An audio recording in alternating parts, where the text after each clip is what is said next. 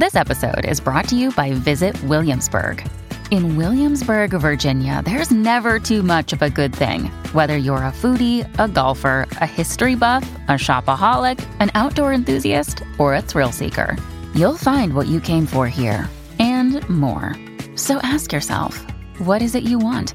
Discover Williamsburg and plan your trip at visitwilliamsburg.com. For logbook servicing you can rely on, you need to make the right choice. You need trained professionals who are fully qualified to service your car according to manufacturer's specifications. For real peace of mind and a nationwide warranty, book in or book online at repcoservice.com. Tuesday, the 22nd of November. I love Midday Madness today. We put to you, the listeners, if you could take a player or a team from before the 2000s who could legitimately step into the modern day and dominate with all the new equipment and all their previous skills. Had some ripper suggestions. Cricketers, golfers, boxers, the whole shebang. Good stuff. We caught up with Casey Laulala, former All Black and Crusader centre, as part of our ex-athlete series, catching up with former stars to see what life looks like after sport. He's had a fantastic playing career and now forging a new career for himself down in Christchurch. Good to catch up with Casey.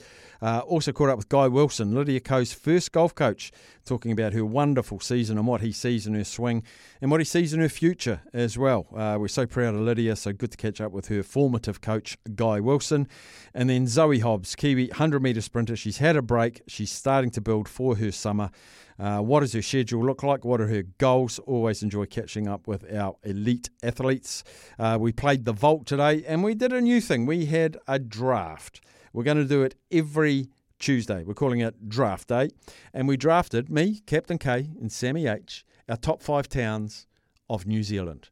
And we have so many. So apologies to the ones that didn't make it. There were so many.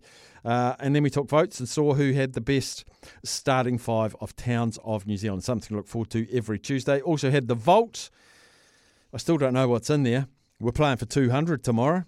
So if you're listening tomorrow, $200 worth of vault. Sorry, not tomorrow, Thursday. We've got Chase tomorrow. We had a look back in the day and we caught up with Jimmy Smith across the ditch as well. Always good to have your company listening to the podcast. And of course, this podcast is the Afternoons with Staffy here on SENZ. Gull, fueling your mission. Pop into your local for some good value fuel. Gull.nz. Here to get you through your workday. This is Afternoons with Staffy on SENZ.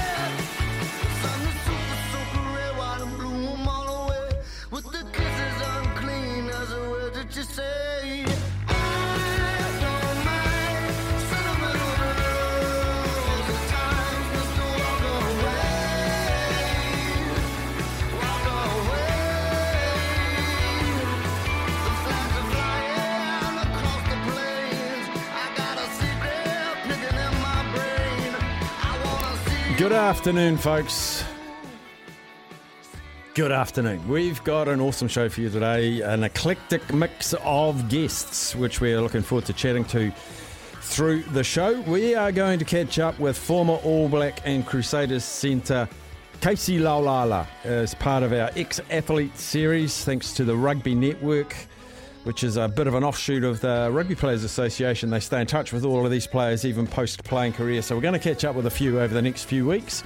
Casey Laulala today is back in New Zealand after a stint in the UK. He had a stint at Munster and big stint in France as well. But he's returned home and we'll find out what he's up to and a little bit about his career as well.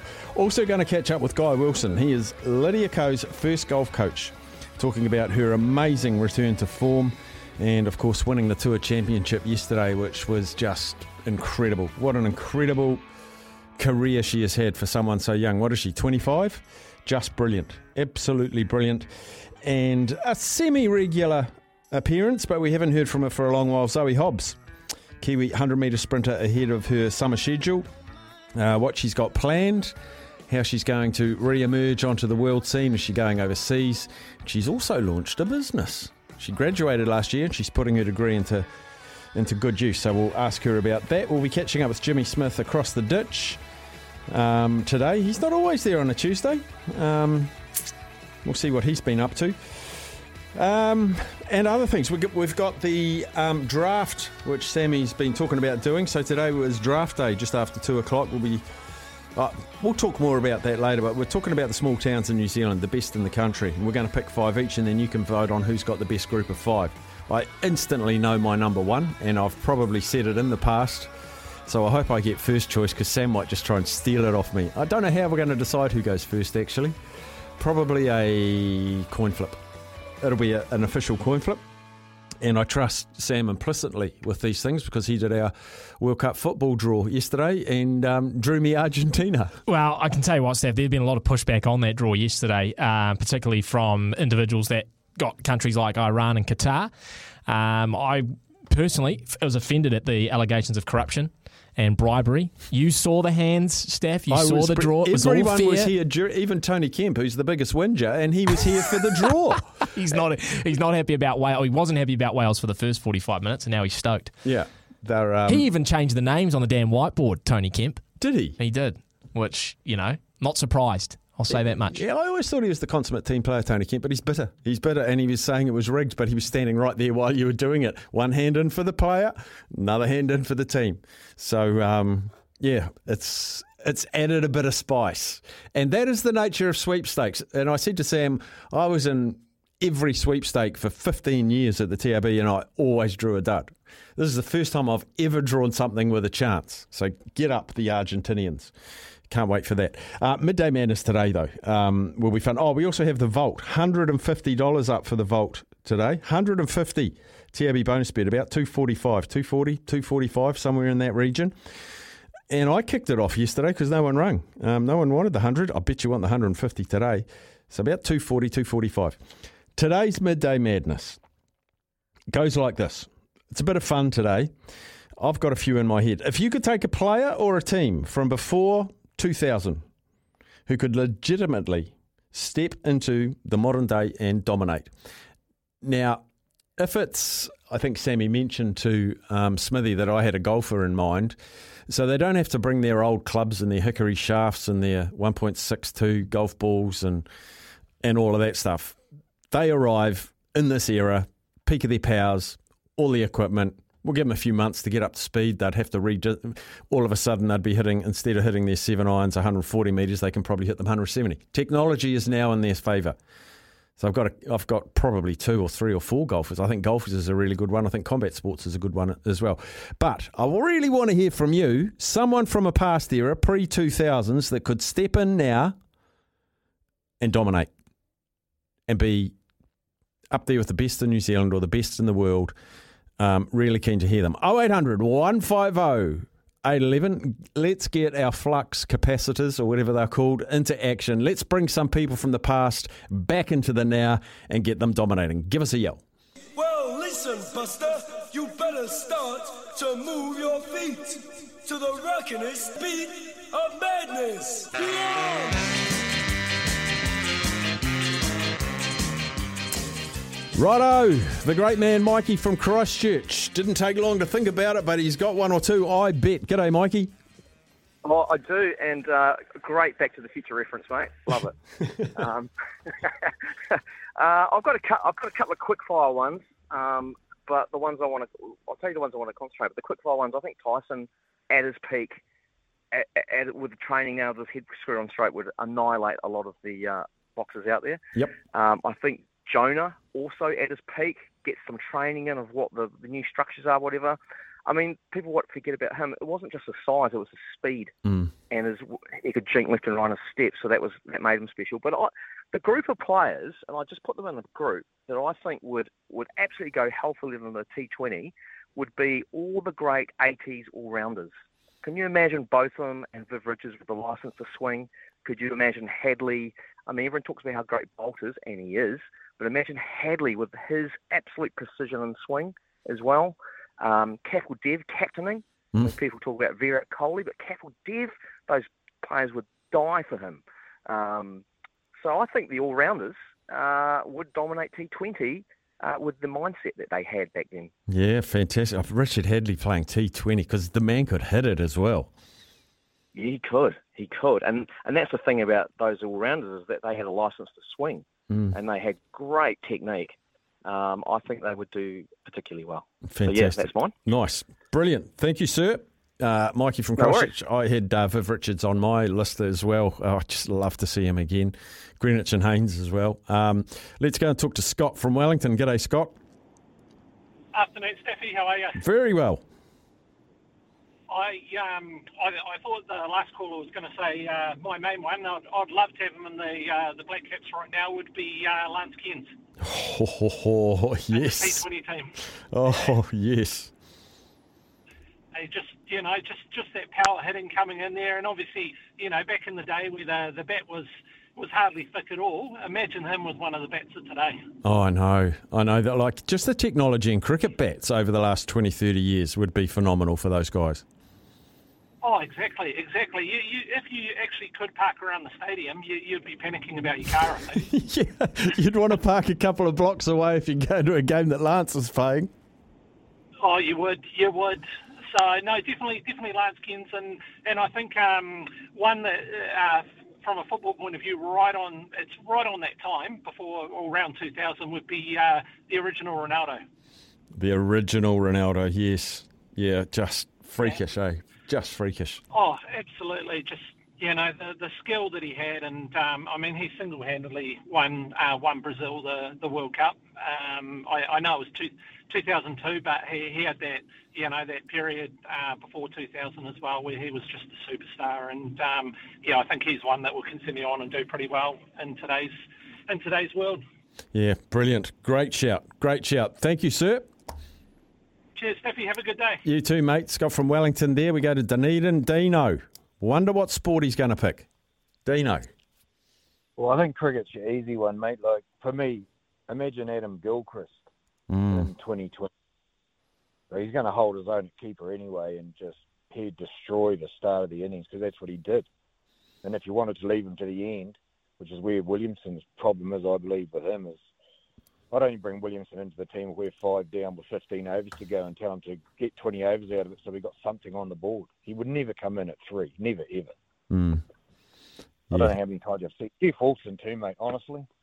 That kid could do anything. I played tennis against his mum, Lynn, so it wouldn't surprise me if you give him an old wooden tennis racket, he could handle one of them as well. His book, Natural, whatever it is, it just sums him up. The kid was brilliant at everything. Yeah, he sure was. He didn't even try too hard, to be brutally honest. He was just naturally gifted. I bet he could swim fast as well. I bet he could do all of that. Yeah, I wouldn't have a clue, mate. But his old lady was a hell of a tennis player, so it wouldn't surprise me at all if you get one of those and give him, Matthew Ridge, and Merton's a game of tennis. Like, those two were New Zealand junior finals, too. I believe. They were too. So was Damien McKenzie. Yeah, I know. And yeah, exactly. I thought he'd play tennis, actually, because I was coaching Martin when Damien was just a little bit younger, and he was tiny. Still not huge, but he's got a ticker on him the size of most guys' foreheads. Yeah. So he's 10 for me, though, Damien, mate. No, we don't need a little fullback. The world game's moved from it. Everyone's kicking for the corner. You've got to have something tall back there. What's wrong with Will Jordan? Does anyone know? I think it was an ear, something to do with his ear, so he couldn't fly or something like that. Yeah, an inner ear infection. That's what they said, but Whitelock had the same problem, but he seemed to get over there. I just don't know, because we sure as hell miss him at fullback. Like, you look at that World 15 that they named, and I don't honestly know. Like, the English fullback, really, he's okay, but that Ian Hoggs just improved something out of sight for me. Like, if you're going to have a World 15 fullback, it would have to be him, I would have thought, or definitely Will Jordan, but never plays there. But Jeff Wilson, Adam Gilchrist, Shane Warne, imagine him. He's been at 2020's nigh on impossible anyway, and he can be ended all over the place. Well, he used to be able to, and could bat. So, yep. Good stuff, Dino. They're just good. Cheers, mate. Cheers, buddy. Dino out of Dunedin. We go to Canterbury, talk to Kenny. G'day, Kenny. What have you thought up? I reckon Anthony Wilding. He would have gone all right. Wow, there's one. Yeah, with the new rackets. Anthony Wilding, yeah, and Dick Motts in cricket, I reckon. Dick Motts. He was like not our first genuine, but he was sort of our first world-class fast bowler, wasn't he? Yeah. Played for the mighty Rickerton Cricket Club here in Christchurch. Of course he did. Of course he did. No bias in your selection? I actually play for Sunderland now, so yeah, no bias at all. Oh, well, there you go. Balanced. You're balanced, Kenny, and I appreciate that. Good work. Anthony Wilding, Dick Motts, two I hadn't thought of, but they're definitely on the list. Brilliant. Thanks, buddy. Cheers, mate. Kenny, with some good ones. We go to Aussie, talk to Darren. G'day, Darren. Hey, Staffy. How are you, mate? Good, Darren. Great topic. It's definitely got the juices flowing, so thanks for that. For me, it's got to be entertainment and hand-eye coordination, and I just love it. If John McEnroe could come back, it'd just be amazing. I think he'd be top 5, no problem. Yeah, I was thinking about that era of McEnroe, Connors, Courier, Edberg, Verlander, Agassi, Borg. What an era that was. Oh, yeah, and then, Lendl as well, the robot, as we called it, sawdust in his pocket, That's him. I just like what Johnny Mac said. He said it a few years ago. He goes, you know how Nadal sits there and he has a drink and he puts his bottles all a certain way and, alphabetical order and by colour and all that. McEnroe goes, I just walk over and smash him with my racket. Because I changed hands. And he would too. Oh, I would love to see that. I mean, anyone with an OCD, he would just be rent-free in their head. It would be so good. Oh, it'll be brilliant. Yeah, I'd love to see McEnroe again. Oh, absolutely. Oh, imagine with a graphite racket, you wouldn't be able to pass him at net. He'd get everything. Yeah. So, and he already had a potent serve as well. Very good serve. I've tried serving like that, and I think we're still trying to find the ball. But,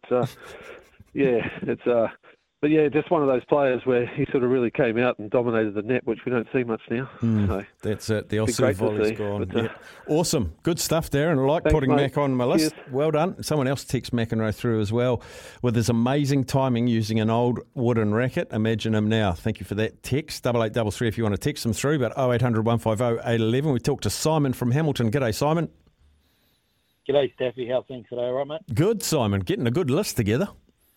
Yeah. Imagine McEnroe versus Kyrgios. Oh my God!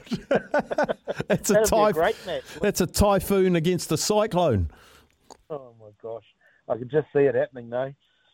Hey, I've got a couple of rugby players, and I think Zinzan Brook would fit in all day, anywhere in any team playing these days with the skill range.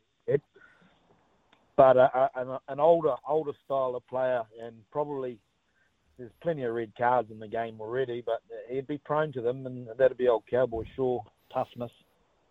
Oh, they haven't built many as tough as him since him. I can remember that guy, and I'm not that old, but I used to watch him, and geez, he was a tough bugger. He sure was a tough bugger. Cowboy Shaw, great shout. Awesome, Simon. Thank you, sir. Thank you, bud. Good on you, mate. Joey from Auckland. G'day, Joey.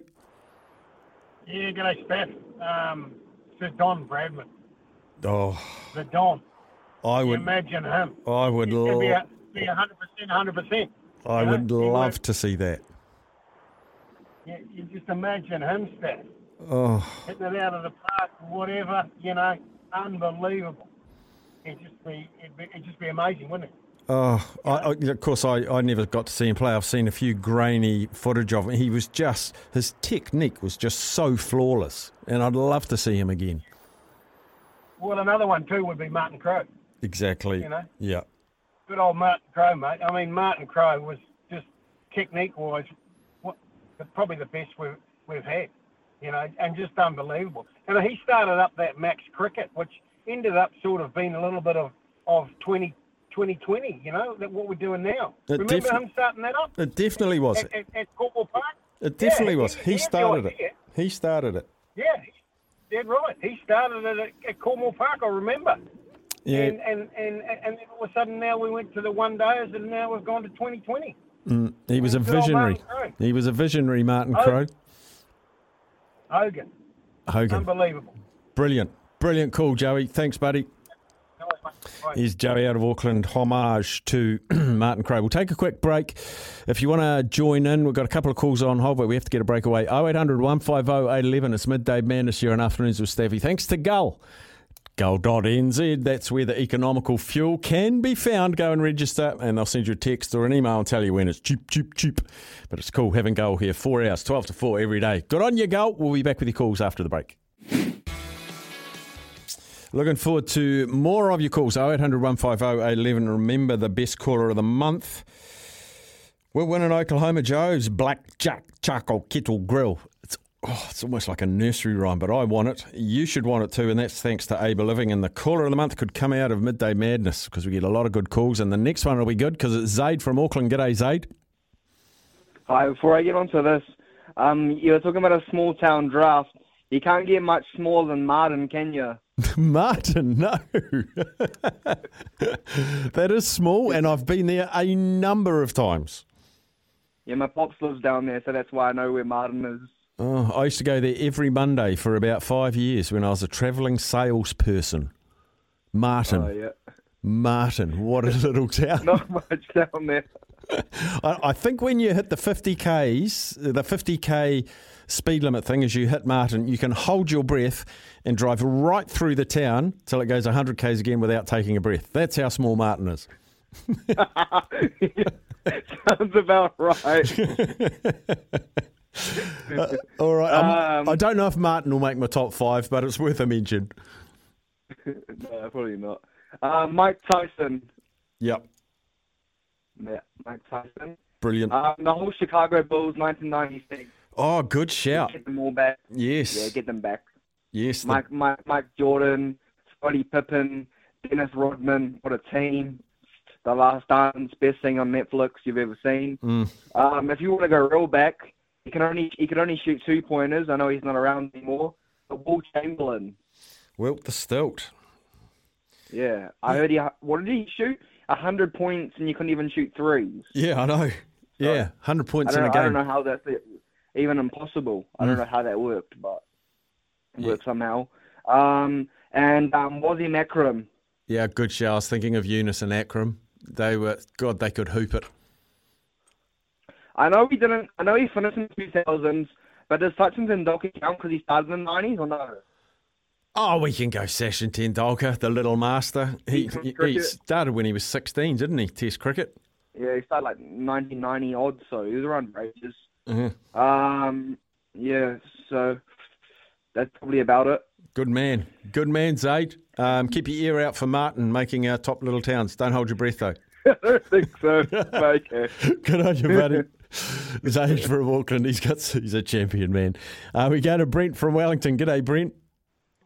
Hey, Steph, that was a good line you said about Martin, brother. Tracy. It's true. I know what you meant.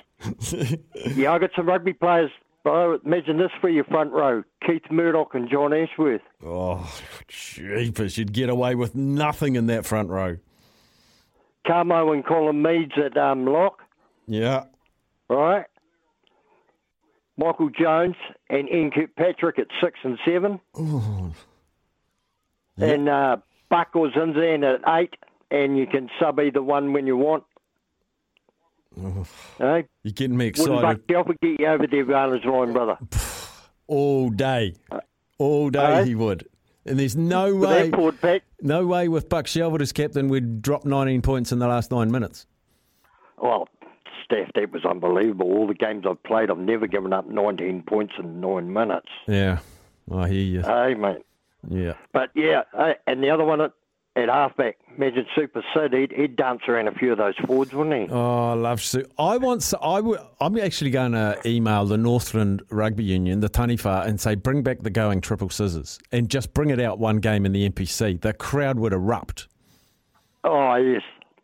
Those guys could execute it brilliantly. And for the tennis, Seth, the best match I ever seen in my entire life, the best power-hitting tennis, Safin versus Sampras, bro. It was a semi, but it should have been the final.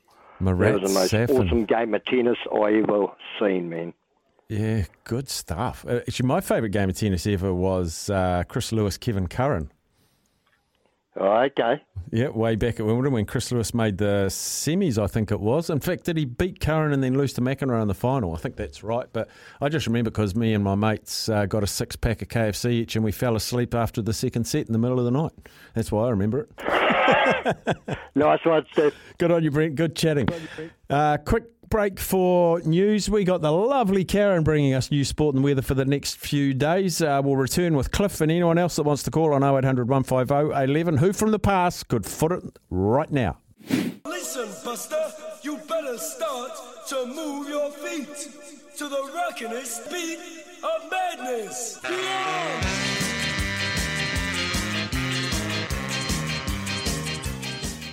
To the phones we go, 0800 150 11. Who could we bring back from then and bring them into now? And they'd be awesome. Who would you love to see in that situation? Cliff from Dunedin. G'day, Cliff. Staffy, I remember watching a battle between Sam Snead and Jack Nicklaus at golf. I played an exhibition and Jack Nicklaus probably outdrove him by about 50 yards, old Sam. Now, it'll be interesting to see if Jack Nicklaus was back in his prime, say, about the same age as Rory, and mid to late 30s and his peak, because he used to hit, 3-iron, 2-iron, sort of 250 yards, which was a lot longer than anyone else. He was an athlete, whereas a lot of golfers weren't so much athletes. They didn't train, and the guys coming through like Johnny Miller and them were much more physical specimen than the old days. But yeah, Rory McIlroy against Jack Nicklaus in his heyday with both playing Titleist stealths.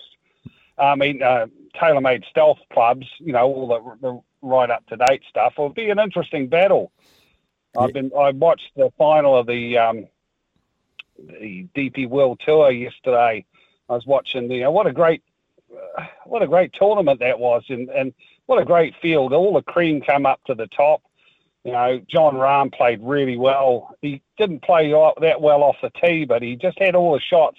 He was able to get through the back of the trees, punch some real low shots from 250 yards, and got himself and had that lead. But it was a great battle. It was two good golfers winning two parts of the championship. Plenty of money. Yeah, just talking to you, Cliff, you just give me an idea. So we're talking a little bit fantasical, bringing the old guys up to the current day. Something we could do is get the current players and give them the old equipment and just say, and get them dressed up in +4s and tweed caps and all of that, and give them some old shafts, some old club heads, some old putters and the old ball, and say, see how you get on. I think that'd be something pretty, and call it the History Cup or something. Well, probably Rory McIlroy would probably break a set of woods, the old-fashioned woods. His ball speed of 180 mile an hour would be too much for them. But look, it would be nice to, it was like that movie of the guy that qualified for the British Open, who was really only an amateur, he had no real, golfing ability. But yeah, those sort of things would be interesting, all right. It's just like the old tennis matches. I always remember watching Oni Parron and Brian Fairley play, for the Kiwis in the old days, and they had their wooden tennis rackets. Fairley Oni Parron wasn't a big hitter at all, and when we played Newcombe and Roche and these fellas Australia, because they had all the guns. They did. But we battled well. We were very competitive in tennis right through the 70s. Very late 60s, 70s, and even into the 80s against the top nations, which is a bit of a shame. But I think, our tennis has probably dropped in the last 20-odd years or more, that we're not really up there anymore. But we used to be up there in the A grade, which was good. Yeah, we sure did. The headbands and Oni Parron with the string in his mouth. Glory days. Glory days. He used to put his collar in his mouth, didn't he? Yeah, the edge of his collar. Yeah, it was a bit like a golfer not wanting to lift his head when he swung, and Oni Parron used to, a bit of something off his collar and used to put it in his mouth for his serve. It was kind of weird, but it kind of worked. Hey, Cliff, great chatting, buddy. Good memories. Yeah, you have a good day. Off to golf soon. Yeah, good boy. Cliff off to golf. And we go to Ed. Kia ora, Ed. Oh, hey, Steph. Steph, nobody's going to know this, but I'd bring back my 96 Fox team. would you? Yeah, man. We got together for 1 year and won the champs, but we never got to have another year at it. Yeah, and I put them in the Fox right now. The Fox Memorial, and they'd go good? Oh, yeah, because we would have gelled the second year, you see, because that year we had different players coming from rugby, and that was our moment in history. 1 year, take out the Auckland champs, wow. And then the next year, disappeared. Oh, well, the bro's missus passed, and all the boys followed him to that sort of like a memorial thing. Yeah. But that's how the brothers were. But man, if we went, that thing stuck together for another year, oh boy, devastating. Anyway, sorry, listeners. No, that's what I do. You can live in memory lane, boy. You can live in memory lane. Good on you, yeah, Ed. Man. Good talking, buddy. Yeah, enjoy your day. We'll take another one. We're going to Christchurch. Talk to Bruce. G'day, Bruce. Staffy, hey buddy, great topic, buddy. Yeah. Great topic. You mentioned that match, Kevin, Curran, and our boy Chris Lewis in the semi-final. Yep. Yeah, it was 1983, I believe. Okay. Amazing match. I remember it as well. Yeah. Because McEnroe beat him 6-2, 6-2, 6-2 in the final, chewed him up, but on a different level. But yeah, that was outstanding tennis. Mm. It was just die for the cause, die full length. There was amazing rallies in that game. How about someone even earlier? Probably one of our greatest, if not Anthony Wilding. Yep. He was born back in the 1880s, 1883, I think, and he played. He won several Grand Slams in singles and doubles. He was an absolute good-looking boy as well, I believe. Very fit. The ladies loved him. Living the dream. Oh yeah, but he died. He died in his 30s. He enlisted for the World War I, and he was killed, unfortunately. So only in his early 30s. So he never got to fulfil further. He could have gone on for another 5 or 10 years, maybe. Didn't he win Wimbledon like 4 or 5 times in a row? Something like that? Yeah, I think he did. Yeah. Yeah, fantastic shout there. Anthony Wilding. Would have loved to seen him have another go around. But it's a different, McEnroe and Co. had the old wooden racket, and technology's changed so much. I believe tennis has changed for the worse, to be honest, when they improved the pressure on the balls and the stronger rackets and stuff. Because it's just developed into a huge serving fest, really, and a big baseline smash, really. Yeah, it has. The art of tennis has changed a lot. Yeah, the likes of John Isner. I mean, back in the day there was Roscoe Tanner who had the big serve, but he was still forced to rally. But when you get someone like John Isner, you can't rally with him. No. If you fluke a return, it's not a good one. The rally's over in 3 shots. So, I'm really sad about tennis. I'm very passionate. I grew up with tennis from a young age and played it to a reasonable level and coached it and all that. And it was a very different game.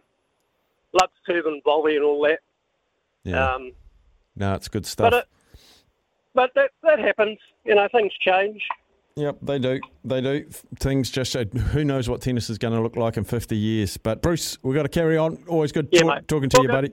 Here's Bruce. One more before the break. We'll go to City of My Birth. Gizzy, talk to Joe. Kia ora, Joe. Mate, this better be your number one city in the City of 5, brother. But anyway, just sticking that in there for you.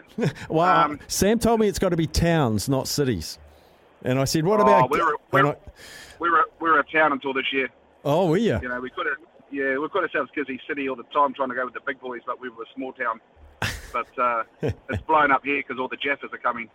So she's up over 50,000 now, so yeah, we might be just out of the town calculation here, Steph. So, but it's cold here today, 25 degrees and off to the beach. There it is. But James Brown, Jimmy Brown, the rushing back for the Browns, the Cleveland Browns, 57-65. Jim Brown. Broke all records, and he just got bashed up because they were dirty. Him today, with a more professional and fitter Jim Brown, he'd be dynamic, in the NFL. Our main man Bob Charles, 80 tournament wins. We're talking about an amazing week of golf. Let's let's not discount the old fella there with won the Open, left-handed, wooden clubs. Longest driver for a long time there on the PGA. But I think he'd go gold coming up with the new clubs now. And I think that Babe Ruth. Oh yeah, the Babe. Mention Big Babe coming up now with give him some cork bats. Imagine what he could do with those. but he could hit it a mile back then, and he wasn't a fit man. But you imagine it in the professional league now, what he would accomplish with just another 10% coaching or tweaking. Oh, I know. Because he was all natural. He was hand-eye. With a bit of professional development around him, he could have been something special. We'd never know. Well, that's right. He was all cigars and ladies and bourbon, that man. That's it. But, there's a bit less of that now, apparently, Staffy. But I think those three, and a great shout getting the boys today to go back, because I'd love to see Carter kicking one of those wet, heavy Adidas balls from 45 out and see how he goes. Yeah. He'd do an ACL, mate. He'd do an ACL. He might do a hair follicle, But I think, switching up the gear, I think you change a lot of these records that we see today. Yeah. But hey, it is what it is. Those old guys, they paved the way for where we are today, and where our sports people are going. But great shout, and mate, have a good afternoon, Steph. You too, brother. Joe out at Gizzy. Take a break. We'll be back. If you could take a player or a team from before the 2000s that could shape up now, they can have today's technology with yesteryear's skills. Who would you pick? Rob. G'day, Rob. Hey, Staffy. I'll be quick. There's only one name that I'm interested in, and that's Viv Richards. He was the first cricketer I thought of as well, Viv Richards. He'll tear it up. There wouldn't be anyone sort of to compare with him if he had the bats they've got today and the conditions that are there. So, no, it has to be Sir Viv. Perfect, mate. Perfect nomination. Thank you, Rob. One of my favourite parts of Viv Richards' cricket was his walk to the middle. That swagger, that confidence was fantastic. Let's go to Scott from Taranaki. G'day, Scott. Come in, Scott. I can hear you, Scott. He probably didn't think he was going to get through so soon. Last chance to dance. Hello, Scott from Taranaki. No, he's forgotten about us. We'll try him again. I tell you what, we'll take a break. I've got so many texts. I want to leave a bit of a gap after the last day break before the news because we got a swag to get through. Oh, hang on. We might have Scott back. We have got Scott back. Hello, Scott. Hello, Staffy.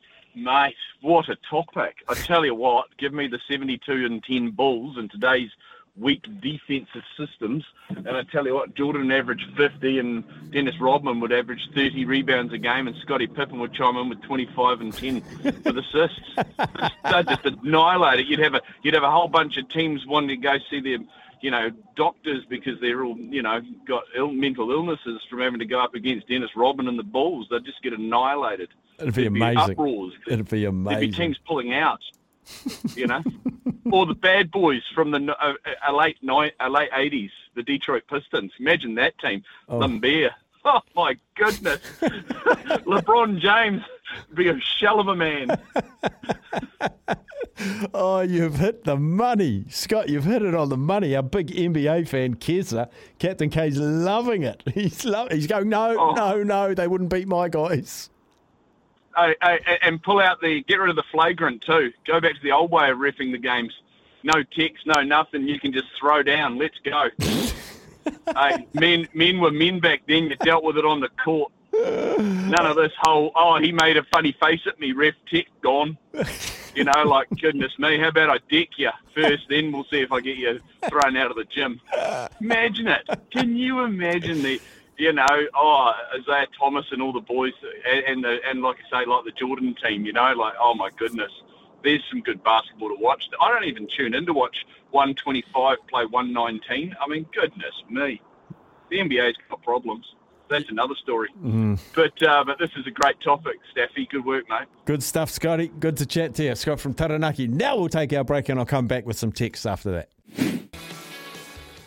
Rightio. Swagger texts to come in on this subject. It's fantastic. From Peter Peter M. Boxing is the only sport. I think greats of the past and other sports would just be average today. Pete, who's your boxers, though? We've had a couple of Mike Tysons. I think Muhammad Ali would go all right. I think the likes of Marvin Hagler, Tommy Hearns, Sugar Ray Leonard, because the equipment hasn't changed. It's the science, and the science hasn't been insurmountable for the ones of yesteryear. The original Ronaldo, 22 years old, would have jolly well carved up at this World Cup, says James. Didn't say jolly well, but I'll say jolly well. Bring back Ian Smith, the original flannel-wearing, big-hitting keeper. I'm not against that. Ian Smith and today's... Remember that innings at Eden Park? What was it, 176? And I think it's still the highest score by a number 8 batsman. What's his name? Stuart Broad got very close to it, but I think Smithy still holds that world record. Bring back Buck Shelford, Ron Cribb, and I'd also love to see Ronnie Clark in today's situation. Yeah, big, powerful runner, very much like Caleb. Pele and Diego Maradona. Definitely Diego Maradona. Michael Schumacher. Someone else had a big thing about Michael Schumacher. I'll try and find it. Staffy. I reckon Jahinga Khan would have been good to see playing against today's squash players. He totally dominated the scene in his day and was at another level for his reign. He was also considered one of the fittest men on the planet back then, Cookie. Yes, Jahinga Khan. And also Jansher Khan as well. I think he took over from Jahinga. Mark Lewin and King Curtis from On the Mat. Put them in WWE. Oh, yeah. Good stuff. A prime Shaquille O'Neal would dominate the NBA today, from James.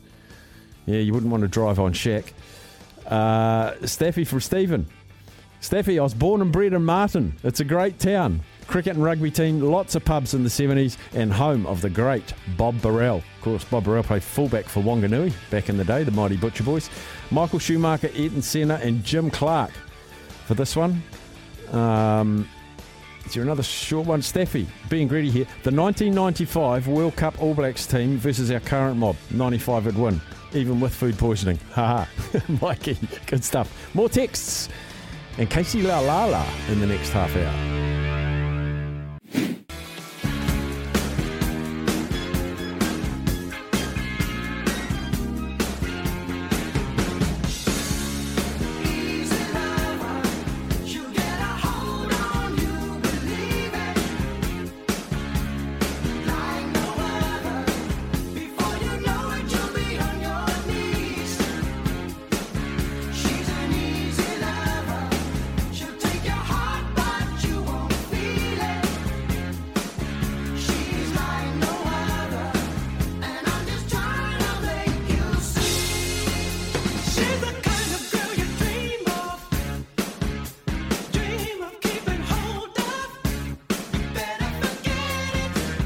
Phil the Chill Collins.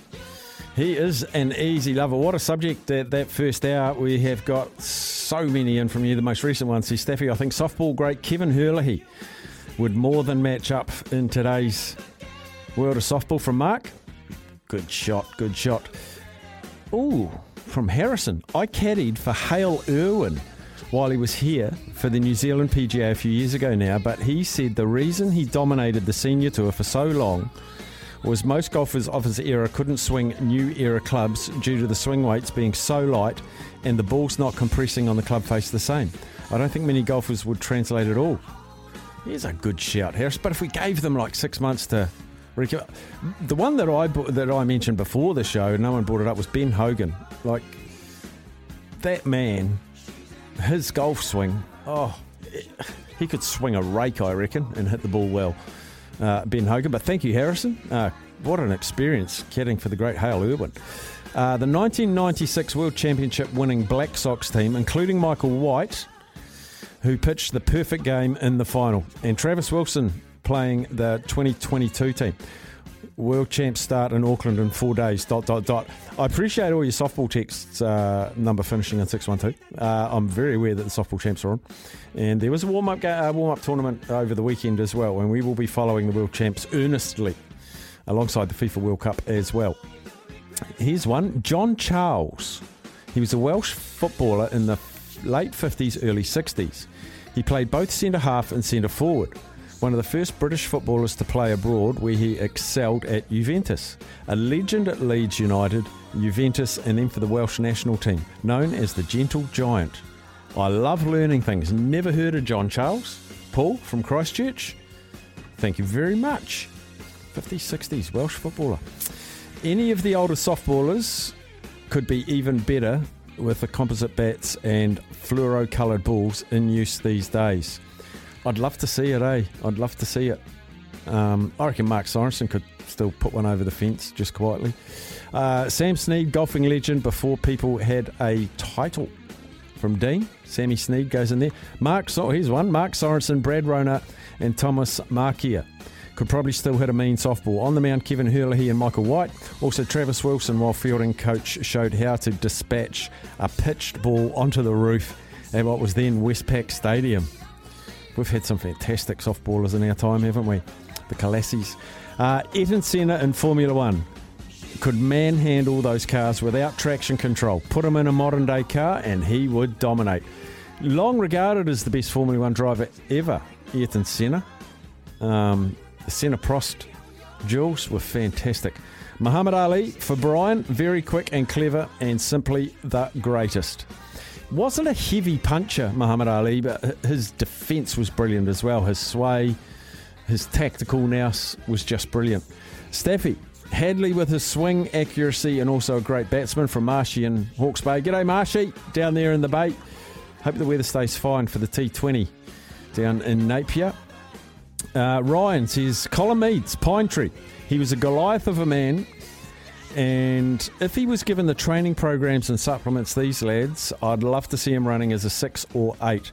Also hard to go past woodchopper like Sonny Bolstad. Again, the training and money available to the professional competitors in Europe would give him the potential to be even better. Great topic. Makes me rack my brain for Ryan. Yeah, just fantastic. Fantastic. I'd love to have seen Jesse Ryder fill his potential. I know it was not pre-2000s, but never really reached this potential. That's a topic that's often brought up of, when we didn't see the best of. Jesse Ryder is one of them. From Ken, Staffy, the whole Auckland sides from 85 to 93, they'll just do it again these days. With the same programs and things, fantastic players. J.F. Reid, Lance Klusner would have been interesting as well from Carolyn. G'day, Carolyn. Lance Klusner. Gosh, he was good. Pine Tree Meads gets another one. Jeff Thompson and Dennis Lilly. And if someone required to bore the pants off everyone and bat for 3 days for a draw, I knew who you're going to write even before I read it. Jeffrey Boycott. Plus, of course, Bjorn Borg. Mark from Christchurch. Good stuff. Viv Richards never wore a helmet against anyone. He didn't. Oh, he did wear a helmet towards the end, I think. I love that West Indies team from that area. Viv Richards, Greenwich, Haynes, Jeff Dujon. My favourite was Gus Logie. I remember I talked to Ian Bishop about my favourite was Gus Logie, and he said no one ever mentions him. He batted like 5 or 6. He was about 5'3", dynamic in the field. He was Jonty Rhodes like, filled that same sort of role. Little Gus Logie, loved him.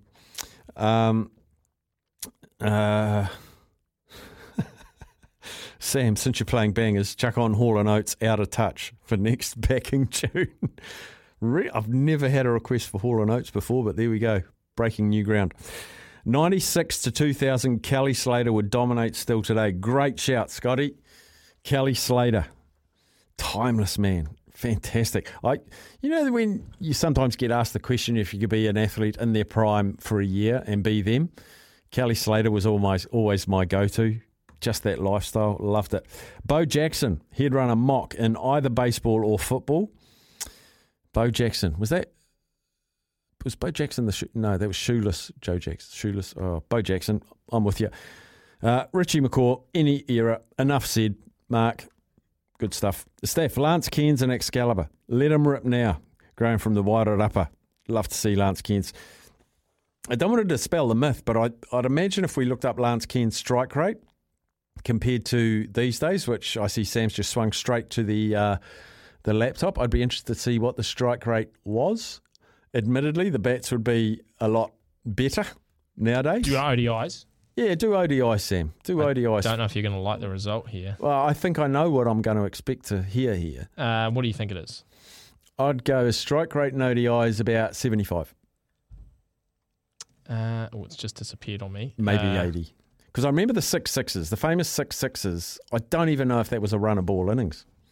It was 6-6s. What do we got here? Stats. We want to go ODIs. Not bowling. We want batting. Batting ODIs, big Lance and Excalibur. Overview matches, 78. Strike rate, well, surprisingly high in ODIs, 104. Oh, well, there you go. Yeah. Which is what sort of Kane's going at about now? Yeah, his average was 16.72 though. Yeah. But he could change a game. Well, that's, yeah. He's sort of the impact man, wasn't he? I loved it. Sometimes they'd chuck him in at 3 or 4. Like if we had to go, give it a whirl, Lance. And it didn't always happen. I don't know what his success rate was when he was the floater, but he just made you watch the game. But see, that's like Smithy, and I know this is slightly going away from the topic here, but that's what Smithy was saying, I think, yesterday about the Black Caps. He was like, why don't we just experiment more? You know, especially in this India series. Like, we've finished the World Cup. We've got nothing to lose. You know, you're not really building towards anything. Why not throw caution to the wind? Move guys up the order. Play guys out of their normal position. You know, bring Martin Cup to him, bat him at 5 or 6. You know? See if you can make something like that work. Why not? Accidentally trip over some success. Exactly. Because we're just doing the same thing. And, you know, for a lot of the time, it's not really working for us. And No. Yeah, so anyway, that's a little sidebar for you, Staff, getting passionate about it. Good afternoon, Staffy. The Brazilian footballer Roberto Carlos. He had an absolute rocket of a free kick on him. Cheers, Steve-O. Just bring him on for the free kick and then sub him back off. Yeah, power play. Power play in football. Staff, 2 questions post your chat with Monty Beetham yesterday. They might sound stupid, but it's racked my brain recently with the rise of Pacific League. Why don't the NRL take a few games or even the Magic Round to the Pacific Islands or PNG? Tick from me. Although it's probably not viable, but if the NRL to expand again, should the Pacific Islands PNG team put up for a bid to have a team? Tick from me. I love the inclusion of the Pacific Islands. Moana Pacifica, Fijian Drua. Didn't get lots and lots of results, but they bring the whole community in, and it returns us to why we love the game. So I am with you, Brad.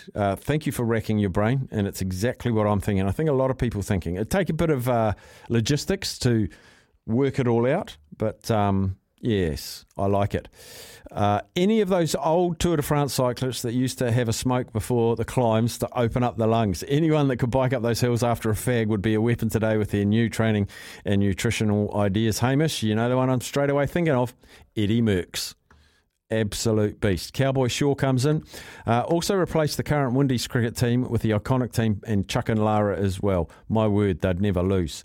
And how about some David Bowie, Sound and Vision? Great little tune to open up the show after the news. But more bangers, please, like Easy Lover. Someone's loving your tune, Sam. We've got a DJ at the other end. So Captain K's the one who controls the tunes for us, so all praise to him. He'll be taking vicious notes. Yep. Actually, he had his hoodie up before, and I sort of think I'm a bit scared of him. He looks a bit like David Tua looking for a feed when he's got the hoodie up. And now the sunglasses have gone on. But let's see if we hear David Bowie, Sound and Vision for you.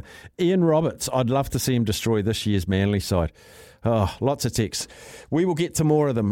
Players from yesteryear that could cope now with the new technology and their old mindset and their old skill set. Who would make the grade? But we're going to catch up with a former All Black, former Crusader, former so many teams. As part of our ex-athlete series with the Rugby Network, part of the Rugby Players Association, Casey Laulala is going to join the show right after this. Right, we're about to embark on our next chapter of the Rugby Network, catching up with former wonderful players and seeing what they're doing now. And joining us now, I'm pretty excited about this. He played for Counties, he played for Canterbury, the Crusaders, the All Blacks, he went to France, he's done it all. Casey Laulala, welcome in, champion. Thanks, Mark. Thanks for having me on the show. Mate, what a playing career. I want to touch on your playing career for a start, really, because you went over to France after playing for the All Blacks and the Crusaders, incredibly successful here. What took you to France? Just a change of scenery? Well, I think, that time of my playing career here in Crusaders, there was a moment where Conrad and Ma'a were obviously dominating the center positions in the All Blacks. And I thought I was playing some great rugby up to that point, but it was, at some point in your playing career, things change, and no matter how well I played, but credit to those boys, they're my good friends now. Credit to those boys, they, every time they put on the black jersey, they always turn up every single time. So that kind of changed my sort of approach with my career at that time. And then I had a young family, and it was just an easy sort of a decision to make, to go overseas and do a bit of traveling and play some rugby. How long did you play in France for? So before France, I played 2 years in somewhere. Actually, my first club in Europe was in Cardiff Blues, and Xavier Rush and Paul Tito were there. So I spent 2.5 years there. We had a great team. We did well in the Champions Cup, but obviously the likes of Toulouse and Leinster were always sort of that little bit better. And then after that, went to Munster for 2 years. So I was pretty good in Munster as well. We made the semi-finals, did well in the Pro 14 at that time, or Pro 12, and then went to Paris, played for 4 years, coached 1 year, and then I had an opportunity to go and coach the attack down in Toulon. So, but the family stayed in Paris when I was down in Toulon, which worked out well because it was a lot of work. Me being a young coach and being thrown in the deep end of coaching. Fantastic. And you opened a restaurant in Paris. That's a dream, mate. That's a dream. Yeah, well, I don't know. It's a bit of a brain explosion at the same time, I guess. But, I can say to my grandkids that, Granddad opened a restaurant in Paris. So, look, I really, really enjoyed Paris. Enjoyed it that much that I thought, it'd be a good idea to open it. It was supposed to be a cafe, but it ended up being a restaurant, just because the cafe scene wasn't as, wasn't similar to what we have here in Australia, and obviously, in the UK. So that cafe turned into a restaurant, and I still have it now, and it's ticking along nicely. COVID hit, and it was just complicated. But yeah, I still have the restaurant in Paris. Oh, brilliant. That's awesome. So was the original plan, before the COVID thing sort of happened, did you think you'd stay in France for more years, or did COVID upset that for you and brought you home?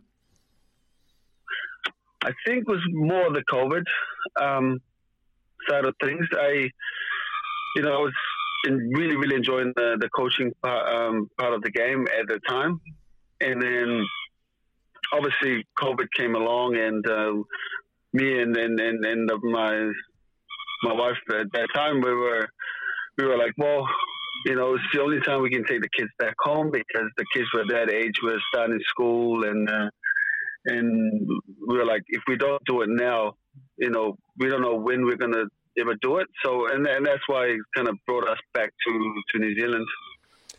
You did a stint assistant coaching Canterbury. That's sort of a full circle thing for you, Casey. That it's sort of your provincial team, and then you came back and you're assistant coach. How did you enjoy that? Well, it was challenging. It was really, really challenging. Not in the rugby side, but also getting back to New Zealand.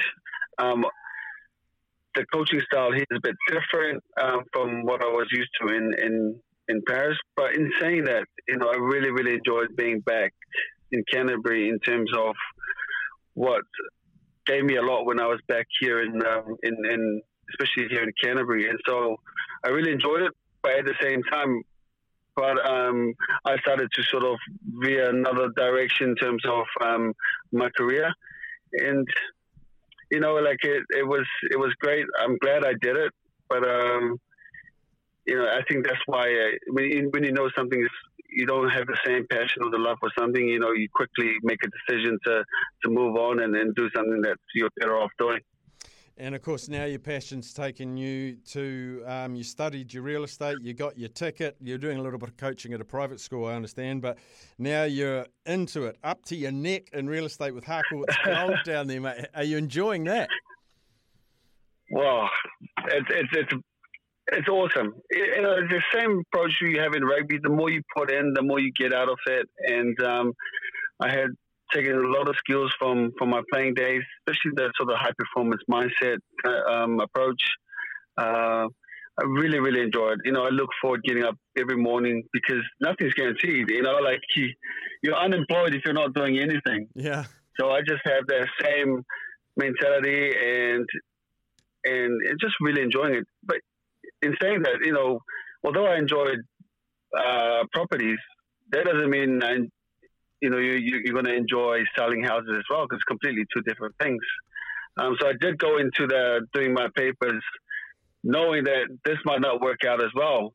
But thankfully, it's turned out really, really well for me, and I'm really, really enjoying it, meeting a lot of great people, and also doing something completely different from rugby, because up to this point, everything was has been rugby, which I'm really grateful and thankful of. Yeah, I'm looking at your skill set really, and just through chatting to you now, like you were part of New Zealand rugby, then you went over to the UK, then you went up to Munster, then you went over to France and you're coaching, and it's like reintroducing yourself into new environments, making things work, and you might be there a year or 2 years, and then you go again, you re-establish it again, and it's about relationship building, and I guess in the real estate game, it's relationship building again, isn't it? Well, it comes down to like you said, relationships, and you rarely get in there and talk about selling the house straight away. Again, it's my skill set at the time, and I'm still building on that now, was playing rugby. That doesn't mean they have the trust of giving me the, $1 million, $2 million house to sell. So again, it's just going in there well prepared, building the rapport with them, and usually usually at the end it always comes down to the property, and when it happens organically, things just happen normally. So it's that, and I think that's why I love this side of real estate, because you build those relationships, you build those trust, and the end game is that I'm willing to give you my property to sell. So again, it's if you do it for the right reason, I think you won't go wrong, and you look forward to it every day. Oh, Casey, it sounds like you've landed on your feet there, but it hasn't been gifted to you. You've gone out and earned it. You've studied, and now you're putting in the hard yards, and I think that's just brilliant. Before we wrap it up, Casey, I'm sure you keep an eye on the rugby, and every midfielder we get on, we always ask them, what should the All Black midfield be, my man? I think, Rico's doing a great job at playing 13. We love seeing that sort of outside break. Again, with defense, that just comes with time in the jersey, time in the saddle. So, knowing of what the player that he's like, he's a student of the game, and I think that's very, very important. You're constantly learning every time. Every lines, every training that you do, you always, how can I do this better? And I think just by looking from the outside in, they have their attitude. And obviously the second five, Leonard Brown will be back, and I think it'll be a good competition to have with now Geordie in that midfield. But I still want to see G. Vasashek get a bit more time in the jersey. I think he's still got a lot to offer, especially those close contacts, sort of late footwork. But again, it's all about spending a lot of time in those positions, because for us, I played midfield all my life, so it's ingrained in me, the mindset that you go into the games. You almost don't have any respect for your body, because that's the only way to set the tone for the team. Because if the full pack is not going forward, you need guys that will step up in the midfield that will go, just give me the ball. I'll give us a platform, get the forward around the corner, and establish your game through that way. And I think there's still a lot of swapping around at the moment, but I think soon we'll find a midfield that we're happy with. Yeah, brilliant. Awesome, Casey. Loved catching up with you today. I know you're a busy man. You bloody be going out and you'll be studying houses and meeting clients. So Harcourt's Gold in Christchurch. Have I got that right?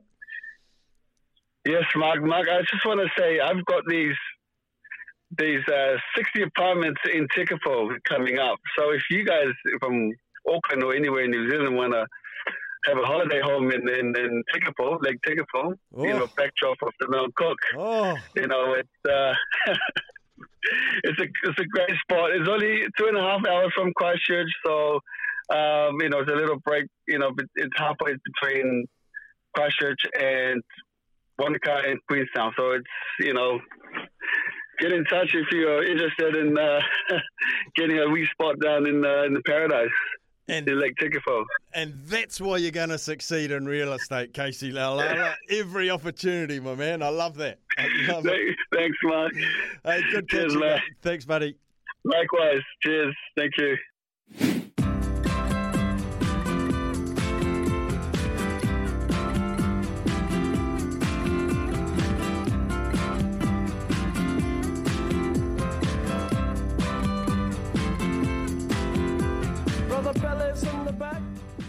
I'm just hurriedly bringing up the Met Service website to see what's going on in Hawke's Bay, and it's given me Auckland. I don't want Auckland, I want Hawke's Bay, because we've got a Hawke's Bay man on now, and big game of cricket on, hopefully today, B-Pops. Here we go, I've got it today.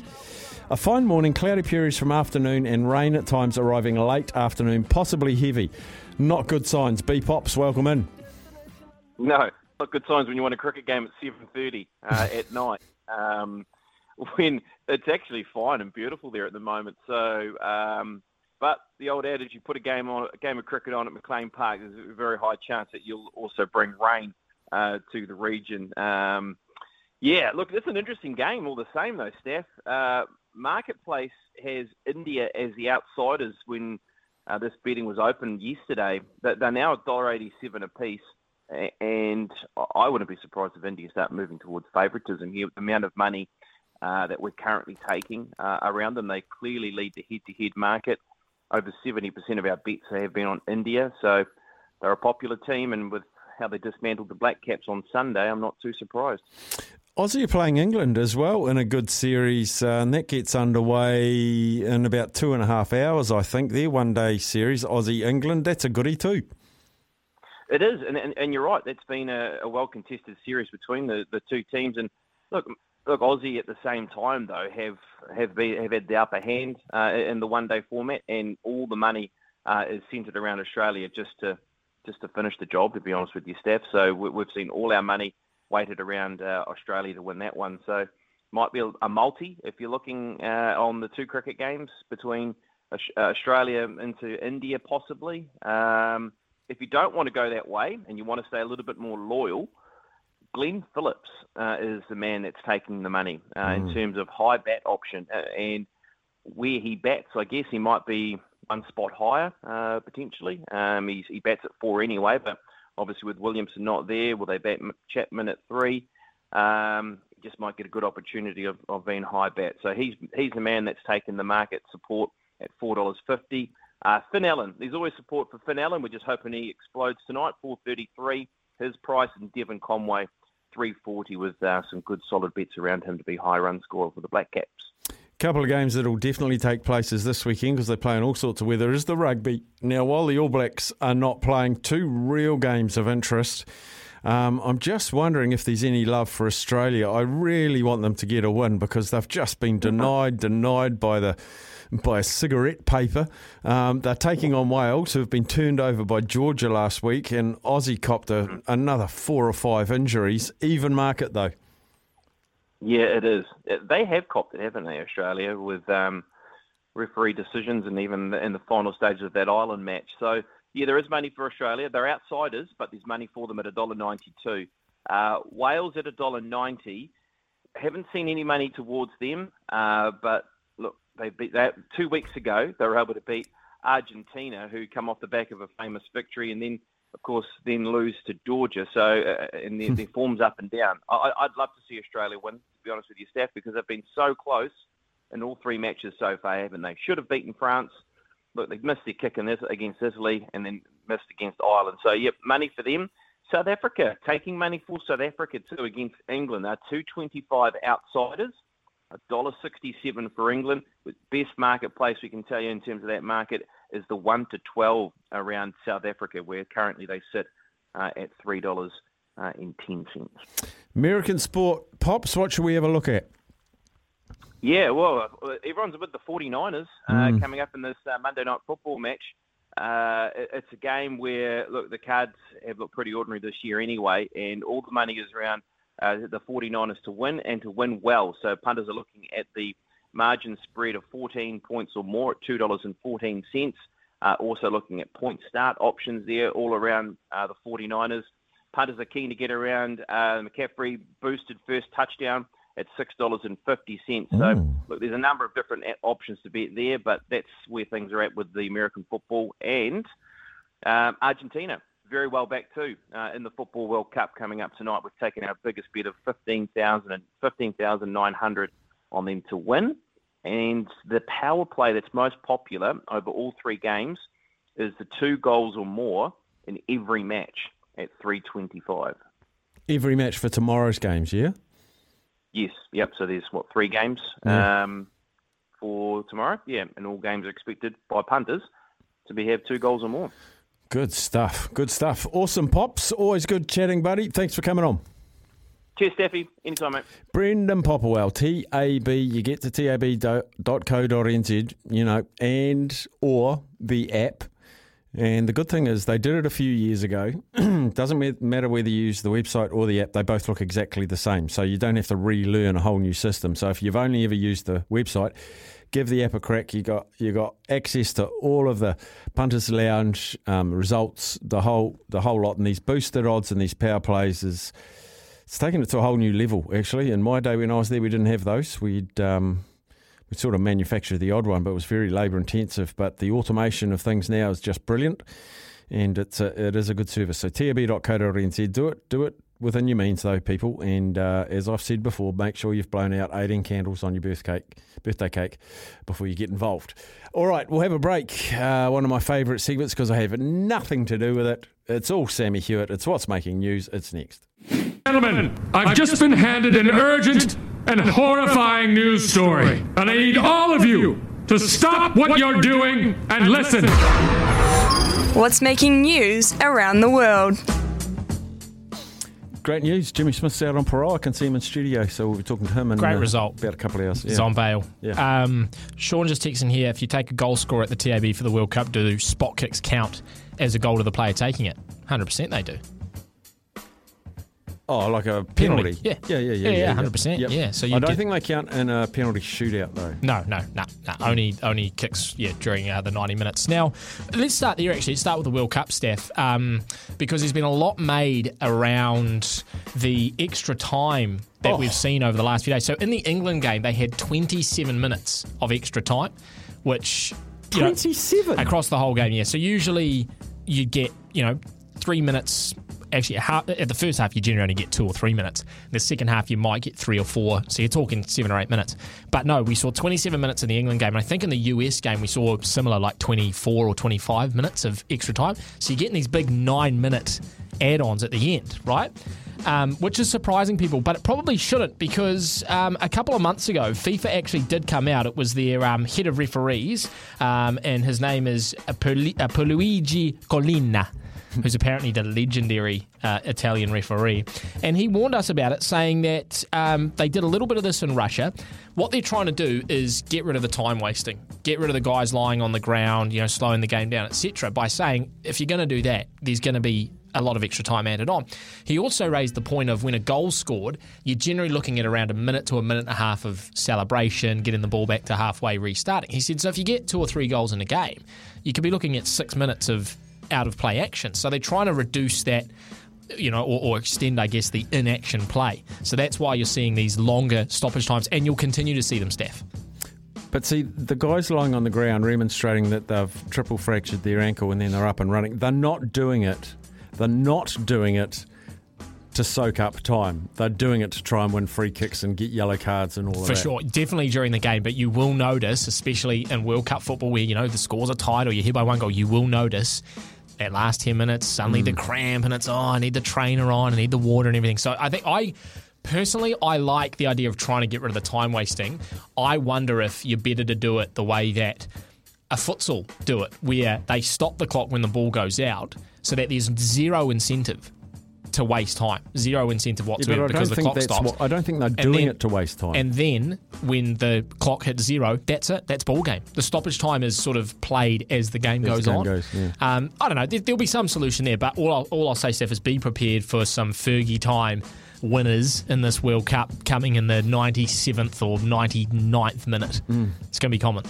It's going to be common. Yeah, because it was 13 minutes extra time in the second half in the England game. Yeah. And didn't Iran score a penalty like in the 96th minute or something? Yeah. So, all eyes on that. Now, DJ Khaled, you are familiar with DJ Khaled? He is renting out, offering people, Steph. Actually, I shouldn't say renting because you don't have to pay. You just have to sign up for it.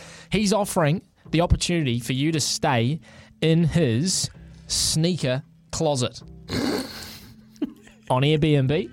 And I know, you laugh about it, Steph, but apparently it's a very luxurious sneaker closet. So very big. 2 nights.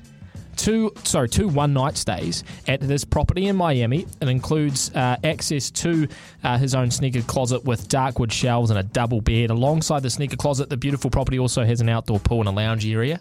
Very fancy. So you'll also get an exclusive pair of We the Best Air Jordan 5s. I know that's your cup of tea, Steph. This is my personal favourite. A handwritten note from DJ Khaled himself welcoming you to the sneaker closet. You will get the keys to the ultimate sneaker kingdom, sleeping amongst hundreds of pairs, including DJ Khaled's most prized kicks, the Jordan 3 Gratefuls, the Jordan 8 Oregon PEs. Oh, just iconic shoes, aren't they? We all know the ones.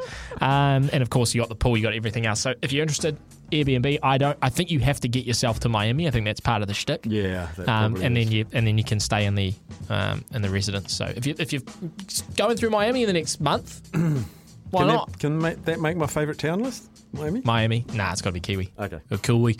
Budweiser. Back to the World Cup. You'll know that. Obviously, the booze got banned a couple of days before. Budweiser, the major sponsor, they have a warehouse. They've posted photos. I think they're doing this every day. They're posting photos of the warehouse full of the World Cup Budweisers. Just pallets and pallets of them, like floor to ceiling, right? They actually tweeted today, and they said, new day, new tweet. Here's the picture of the buds. Winning country gets all the buds. How about that? Magic. How about that? So, yeah, Brazil, Argentina. You got Argentina in the sweepstake. Whoever gets the chocolates at the World Cup also gets the warehouse full of Budweisers. Fantastic. You've had drunk buds before? Yes. I don't like them. I don't either. No, they make you feel very bloated. But headache too. True. Yeah, that's true. I wonder if it's going to the team or to the country, like just a big direct shipment to Argentina of like 60 pallets of beer. It'll be for the celebration in the streets and there'll just be buds everywhere. Yeah, and that's almost going to be better advertising for them, right? Than the World Cup. And finally, the Minnesota Vikings in the NFL. It's not finally. Well, there'll be a fact. There's always a fact. But there's the final story. The Minnesota Vikings have been duped, this happens so often, Staff. It honestly surprises me how this isn't checked throughout the game, and it happens on news as well. We see it during the weather and stuff. People send these images in of like murderers that go up on the big jumbotron. Well, the Vikings have been tricked into celebrating an adult star on the jumbotron. Okay, by the name. Actually, I'm not even going to say his name because everyone will know who it is. But it's a very famous adult star that appeared on the jumbotron dressed in army uniform as they were celebrating veterans.